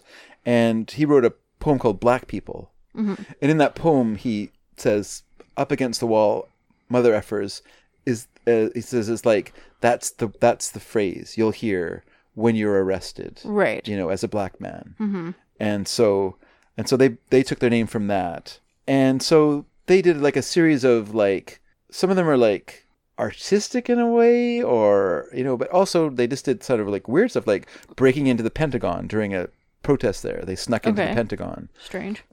They dumped a bunch of garbage in the fountains around Lincoln Center Just like during a garbage strike. that. I don't like that one either very much, but it was a way of, Making more work for the janitors of Lincoln Center. I guess that was They were like, "F you, elites! We're gonna screw you guys over by making you look at this, and then some working class guys are gonna have to clean it up. exactly We're right. gonna give them some more stinky work to do." And I dislike any sort of class-based activism yeah, that does not think through who is going to have to who's with being it. affected? Yeah, by the- who's actually affected by this? Well, it's like all this, all these Antifa riots in the States right now, where people are burning down black-owned neighborhoods to protest Black Lives Matter. I don't think black people want their neighborhoods being burned to the ground. I think it's people who are being revolutionary, but are being kind of counterproductive to the people they're attempting to protest on behalf of. It's very similar. Like, who's going to have to clean up all this stuff? Well, the people in the neighborhoods are going to have to clean up this stuff. Police aren't going to be cleaning it up. The city's not going to clean it up. Other thing they did was they cut the fences around Woodstock, the Woodstock Music Festival. They cut the fences down so people could break in, and they kind of forced the organizers to declare it as a free festival. Right. Which was hard on all the people who'd spent hard-earned money for 3-day tickets. Yeah. And did not get a refund. The only reason it was a free festival is because people just broke into it because Right. the fences were cut. But don't worry. The organizers made a lot of money from the movie and the record album and stuff like that. Oh, yeah. They came out of it okay. Oh, of course they did. Very okay. Now, Paul Kantner, this is not the first time he did this, but he quoted extensively from a leaflet written by Mother Effer, John Sundstrom, that was published as the Outlaw page in an issue of the East Village Other. And it's basically like a cut and paste, like sort of words cut and pasted onto a black background. And so this, what you're saying about we are forces of chaos and anarchy, what we are, and the other part, we are dirty, dangerous and violent, and we're young. That was also quoted from it, which was not unusual for Paul Kantner. Like he also on the album Crown of Creation, the song Crown of Creation contains a quote from the Chrysalids by, you're just talking about him, John Wyndham. Oh, yeah, that So author you don't like. I like him a lot. What are you talking about? He's one of my favorite authors. I thought you didn't like science fiction. I do like science fiction. Oh. Someone's changed his tune. Mary. So, I was actually reading an interview with Grace Slick when I was looking stuff up about Jefferson Airplane, and it was really a great read. She's a real storyteller. And one of the stories she told, which just killed me, was she was talking about Jefferson Airplane when the Rolling Stones wanted them to be one of the bands at Altamont. at the Rolling Stones Free Festival in what was supposed to be a free festival in San Francisco. And so Mick Jagger invited her and Paul Kantner to come and, discuss about them playing. And so Grace Slick, was like super excited about meeting Mick Jagger and was picturing like, that his house was going to be like this so totally wild pad, right? Mm-hmm. And so she got there and she described like, he had like Louis the 14th furniture. It was like going to my parents' house. Yeah. And then Mick Jagger was wearing like a 3-piece suit and he shook her hands and he offered us alcohol, but he didn't even proffer any drugs. She is so upset about it all. Yeah. It's feeling like, oh, he's just a businessman. Yeah. Well, I think I feel like I might have mentioned this on the show before, but there's an episode of Marvelous Mrs. Maisel. Yeah. Where she is invited over to the home of a fellow woman comedian of the time. Yeah. And she has this bit where she's like a loud working class lady and she's got all these bits or all these jokes about how she's working class and loud and won't take any guff from anyone and she's a working class lady and that's like her whole thing. Yeah. And Mrs. Maisel, or Midge, goes to this woman's house and it's like the super fancy like brownstone. Sure, brownstone's fine. Yeah. And she has like servants and her house is like so tastefully decorated and this woman's like a high class woman who just like puts on this character. Yeah. And Midge is like so disillusioned. Disillusioned. Yeah. Yeah. But you have to understand, and that's something like it's hard, I think, for comedians to be successful and not be themselves. So it is kind of but I think it was a different time for what stand-up comedy was different in those days too. Oh, totally. But yeah, so this was the final album with both Marty Balin and the drummer Spencer Dryden. Spencer Dryden left the band because he was so distraught over what happened at Altamont so Altamont, just for people who don't know, Mary didn't know before we did the last episode of the same episode of the show. Now I know everything about it. Altamont was a free festival.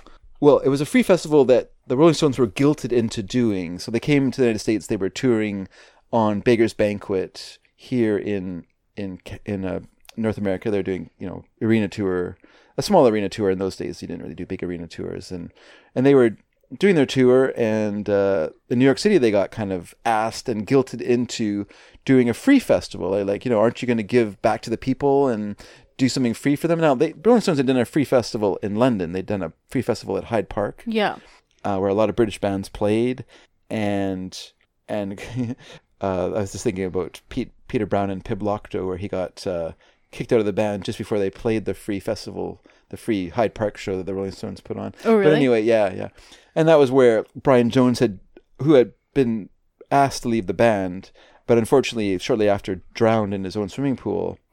They released like Butterfly. They quoted a bit of Shelley, Adonais, or one of his poems, and then they let Butterflies go free. Mm-hmm.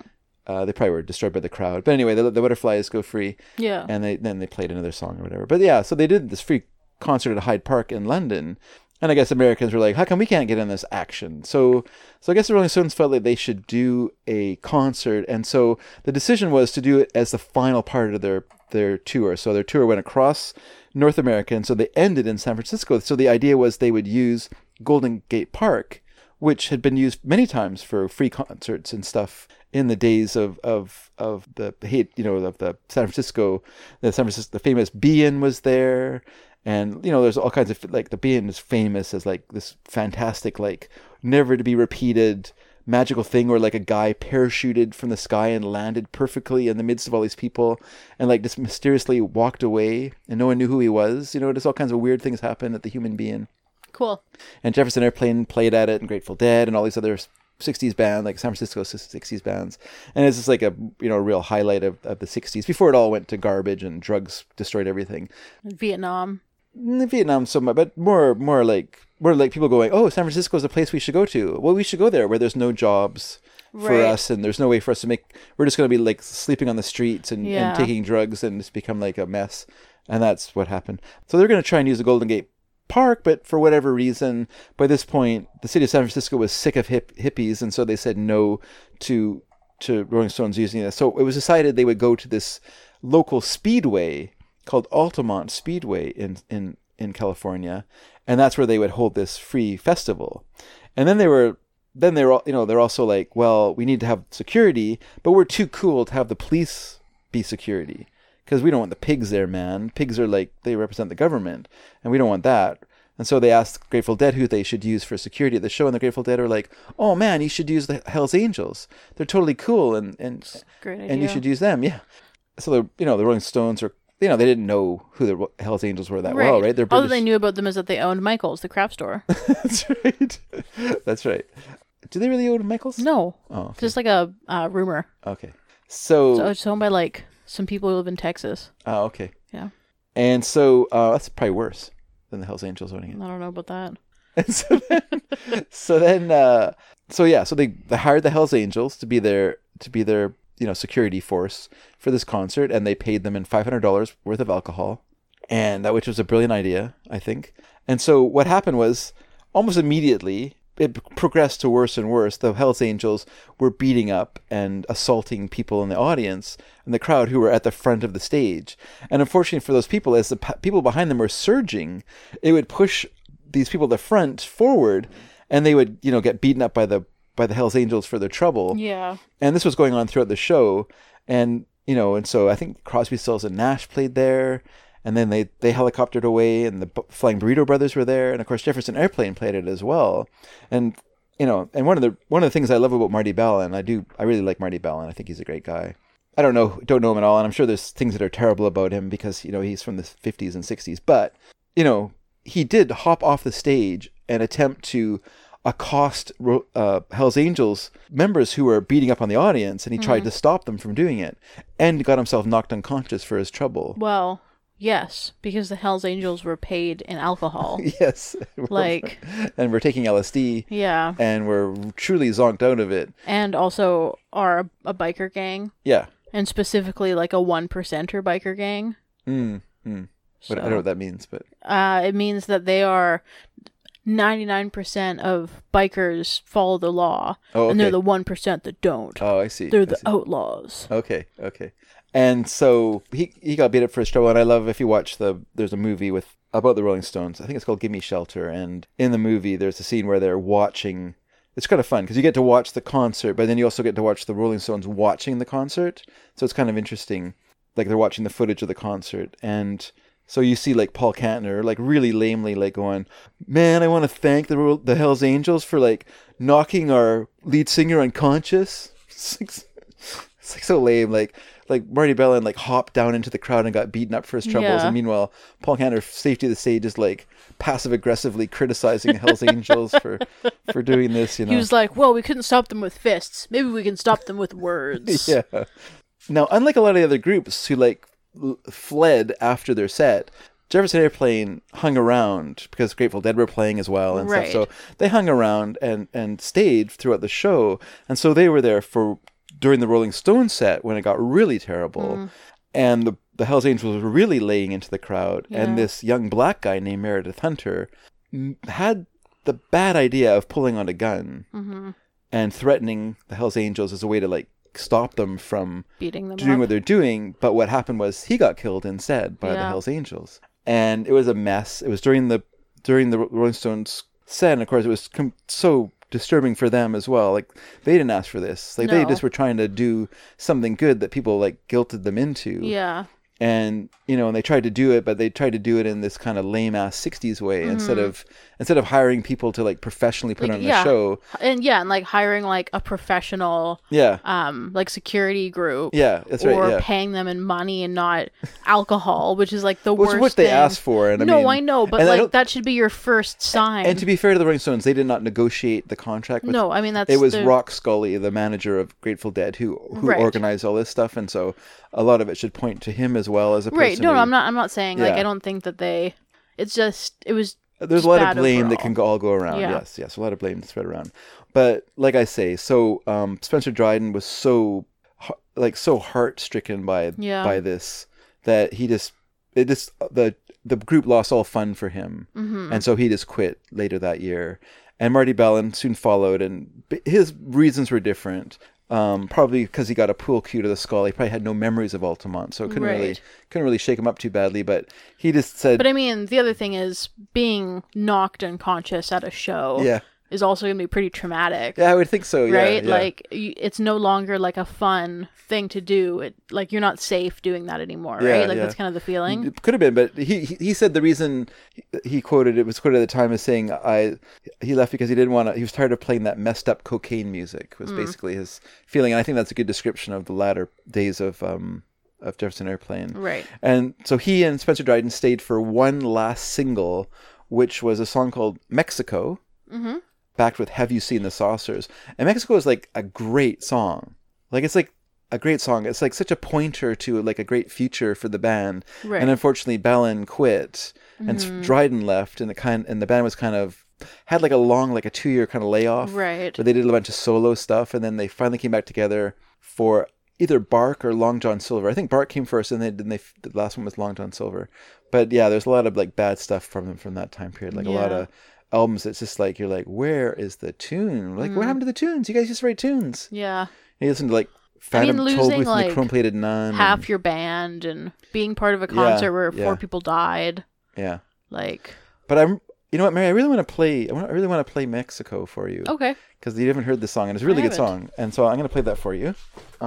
So here is Mexico. This is the final single with original, but not super original, of course, because we all know that the original version of Jefferson Airplane was Skip Spence on drums, not a drummer, but he looked like a drummer, so he played drums in Jefferson Airplane. Right. And Sini Anderson was the first singer in the group, who unfortunately became pregnant and quote unquote chose to was pushed out of the group in favor of them bringing in Grace Slick, which was not a mistake to bring in Grace Slick, because Grace Slick is a fantastically talented singer-songwriter, and you know, she brought White Rabbit and Somebody to Love, and that made the band.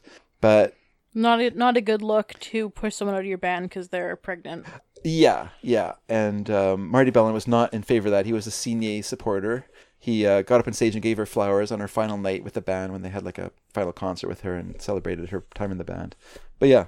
Let's play Mexico, everyone. This is Mexico. It's a really good song. Here we go.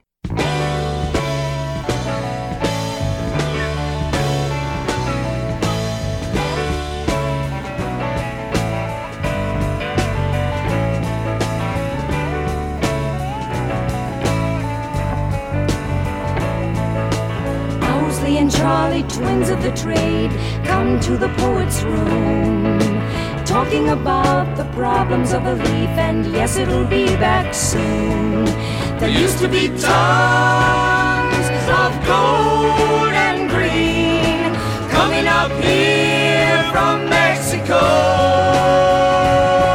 ¿A dónde está la planta, mi amigo del sol? But Mexico is under the thumb of a man we call Richard, and he's come to call himself king. But he's a small-headed man, and he doesn't know a thing about how to deal for you. How to deal for you. There are millions of you now. I mean, it's not as if you were alone. There are brothers everywhere, Just waiting for a trunk on that gold, and God knows how far you go. you're famous, Uncle Charlie, for your Mexican smoke. You're a legend, Owsley, for your righteous gold. There were 500,000 people on the lawn, and we sang to their faces in the dawn. How long will that young race wait for the jailer's time to end? How long will the panther race wait for the iron bars to bend? No, nobody waits. All right, so that was Mexico by Jefferson Airplane, a sort of a timely, of its time single, and a real single. It's only 2 minutes and 8 seconds long, so that's really like getting to the point. Yep. And yet it kind of sums up a lot of stuff there. It's talking about the fact that Richard Nixon had closed down the Mexican border, an attempt to stop drugs from being shipped into California, which is part of the song's griping. They're mad about. It talks about Owsley. Jim. I think his name was I can't remember what his first name was now. But Owsley was he was a manufacturer of LSD, very famous at that time for his the Steely Dan song "Kid Charlemagne" is also about him. But it mentions him. It mentions Panthers. How long will the Panther race wait for the iron bars to bend? Mentions them performing at Woodstock. It says there's 500,000 people on the lawn. We played for them before the dawn, which is because of the crazy scheduling at Woodstock. Jefferson Airplane was supposed to go on around 10 o'clock at night. Instead, they started at like 6 in the morning. Oh my God. And then you can hear Sounds like a nightmare. Yeah. Grace Slick says, "You've heard the others, now you're going to hear morning maniac music." So, yeah, it's some pretty crazy. Yeah, so, but a great song nonetheless. Well, Mare, there you go. That was, that's been our first half of the mixtape. Cool. So I'm not going to ask your opinions. Well, maybe I will ask your opinion. What was your opinion of this half of mixtape? You're a little. I didn't like it very much. Little on the fence about it. Not even on the fence. You didn't like it. No. Huh. Like, I had to listen to it a lot. Yeah. Like, more than I've ever had to listen to any other mixtape, just to, like, formulate an opinion on stuff. Oh, really? It was like everything was just, like, sliding off my brain. Huh. I don't know what it was. Except for there's, like, a couple songs that I like. The Boy one I liked a lot. Judy Sill, I liked. Yeah. The first one I liked. Okay. And the rest were kind of just there. Interesting. Even Jefferson Airplane. Yeah. Wow. Yeah. One of my favorite bands. I didn't know they were one of your favorite bands. Oh, for sure. Yeah. I have a lot of Jefferson Airplane in my collection. Well, I mean, I have a lot of everything in my collection That's nowadays. the But thing. even when I was like a teenager, I had a lot of Jefferson Airplane. Oh, yeah. One of my first albums I ever bought was The Worst of the Jefferson Airplane, which was their greatest hits of that time. It kind of detailed up to... I'm sorry, The Worst of the Jefferson Airplane? Worst of the Jefferson, that's what it's called. But I always liked the earlier stuff better at that time. I preferred that to later stuff. It took me a while to get used to the more cacophonous psychedelic rock of the later period. I really like the folk sounds of the Martha and Embryonic Journey and the more Marty Bellinish stuff today and stuff like that. I really like all those songs. And I think it's really a shame that Marty Bellin was kind of forced out of the group in terms of a songwriter because they didn't like the ballad kind of songs that he wrote. He was more of a romantic songwriter, So a song like Things Are Better in the East, remember that song? I don't think so. Things are better in the East, they say. Anyway, it's on a mixtape. It was an unreleased track by Marty Bellin, and it's a fantastic song. It's like really evocative. It's really evocative, it almost gives you like a sensory feeling in its how it tells the story, in the way he describes like curtains blowing in the wind and stuff like that. It's such a great sound painting of a moment. And I really, really enjoyed that song. I'm not sure if I put it on another mixtape, so I don't want to play it now in case I did, but I might sneak it in one day, just for the heck of it, because I like it so much. And if I didn't put it on a mixtape, I'm a dum-dum. That's all I'll say. I don't know about that. But it was on a mixtape that we listened to in the car a lot when we were growing up. Cool. That also had like fanfare on it and that when I was growing up. Yeah. Right. Oh, not when I was growing up. Yeah, when you were growing up. Yeah. Well, I was growing up too. I was growing up as a father. Right, I guess that's true. I guess everyone is always growing up. That's exactly right. Yeah. Yeah. I was a different person before I became a father. That's true. I think most parents can say that. For sure. For sure. If they're honest, they would. I think some people, I don't think it changes everyone. No, that's for the bad, I would say. Yeah, I would agree with that. Yeah, I would say that for sure. All right, Mary. All right, Dad. Well, as your dad. Can I tell you something? Is it a compliment about me? Nope. Then I don't want to hear it. I think you might want to hear this. No, you tell me. I wanted to let you know where listeners can reach us. Oh, okay. If they want to contact us. I wasn't expecting this. What? I thought it was going to be something different, but okay. Nope. Where can listeners reach us, Mary? They can find us on sneakydragon.com. Can they reach us by tin can and string? Nope. Can they reach us via telegraph? Nope. Can they reach us by semaphore flag? Nope. How about lanterns? Nope. Can they send us signal lanterns? Nope. Smoke signals with a blanket and Nope. Nope. Well, how can they reach us then, Mary? On the website, sneakydragon.com. I knew the show would end with you so mad at me. You're just saying one word answers. Nope. They can reach us by going to the website, which is sneakydragon.com, and commenting on the message boards there. I do love when people do that. And can I just say, yes, we had a very good comment. Okay. From my acolyte, Chris Roberts. Yes, your disciple, Chris Roberts. Who has changed his name. Yes. To Chris with a K. Yes. Because he agrees with me that C is a bad letter. You're both maniacs, but We all should not right. use it anymore. I can't go with you on this one. No, it's very good. Because, Mary, as I've said to you before, Yep. I do not like the idea Uh-huh. of a language losing That its makes roots. sense. No, it's not. Well, no language makes sense, Mary. All languages are invented on the fly. Mm-hmm. Right. They're all a whim. Yeah. And that's fine. Just I don't like think we can some complain make about that. more sense than others. No, none of them make sense. Unless it's Esperanto, and that's an invented language and it's silly. Mm. No, I don't like it when a language loses its roots. And one of the roots of our language is Mm-hmm. Latin. And a Latin letter is C. And so it must remain. Right. Disagree. Anyway, I disagree, and so does Chris. Apparently. With a K. A couple of nuts. Hope you guys enjoy your little group together, your little anti-C. We will. I don't know. We'll enjoy it very much. Well, I hope it doesn't catch on. That's all I'm saying. Because Mary, I hope it does catch on. with a K, Yep. with a K, A-T. S-H. Oh, see, it doesn't work. It's catch. Yeah. It's not catch. Yeah. It's catch. Catch. Yeah. No, catch. Catch. Not catch. Teeth. Catch. Cats. No, catch. Sounds like someone's having trouble with their own argument over here. Anyway, Mary, how else can they reach us? Not using the letter C. I also want to point out that I enjoyed Chris's letter. I also want to point out that Sneaky Dragon doesn't have the letter C in it. It's true. Anyway, sneakyd@sneakydragon.com. You Yeah. have to use a C for that one, though. Unfortunately. Also on Twitter at Sneaky Dragon. No, Sneaky_Dragon. That is correct. Or on Facebook, which Uh-huh. does use a C in Facebook, at Sneaky Dragon. Oh, these unfortunate C's popping I up know. everywhere. And if you are looking for other ways to reach us, if you go to the website, the menu bar has a little thing you can click on that says "Contact Us." And you can find the way to contact us using semaphore flags, smoke signals, by telegram, Yep. by some sort of Tin can with a string.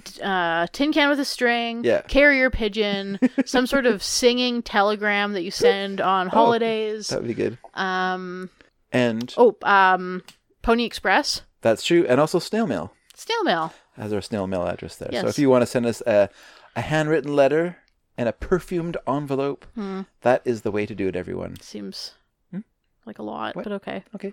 It's up to you, Mary. Okay, just saying. You make your own rules. I don't think it's a good idea to do that, though. I already have. Getting rid of the letter C, didn't you hear? It's all the rage. Yeah. It's all the craze. Yep, with a K. All right, everyone. All we right. will see you in a bye week. And a fortnight. Not a word. Neither's yours. Mine is a word. Okay, bye. Bye, everyone.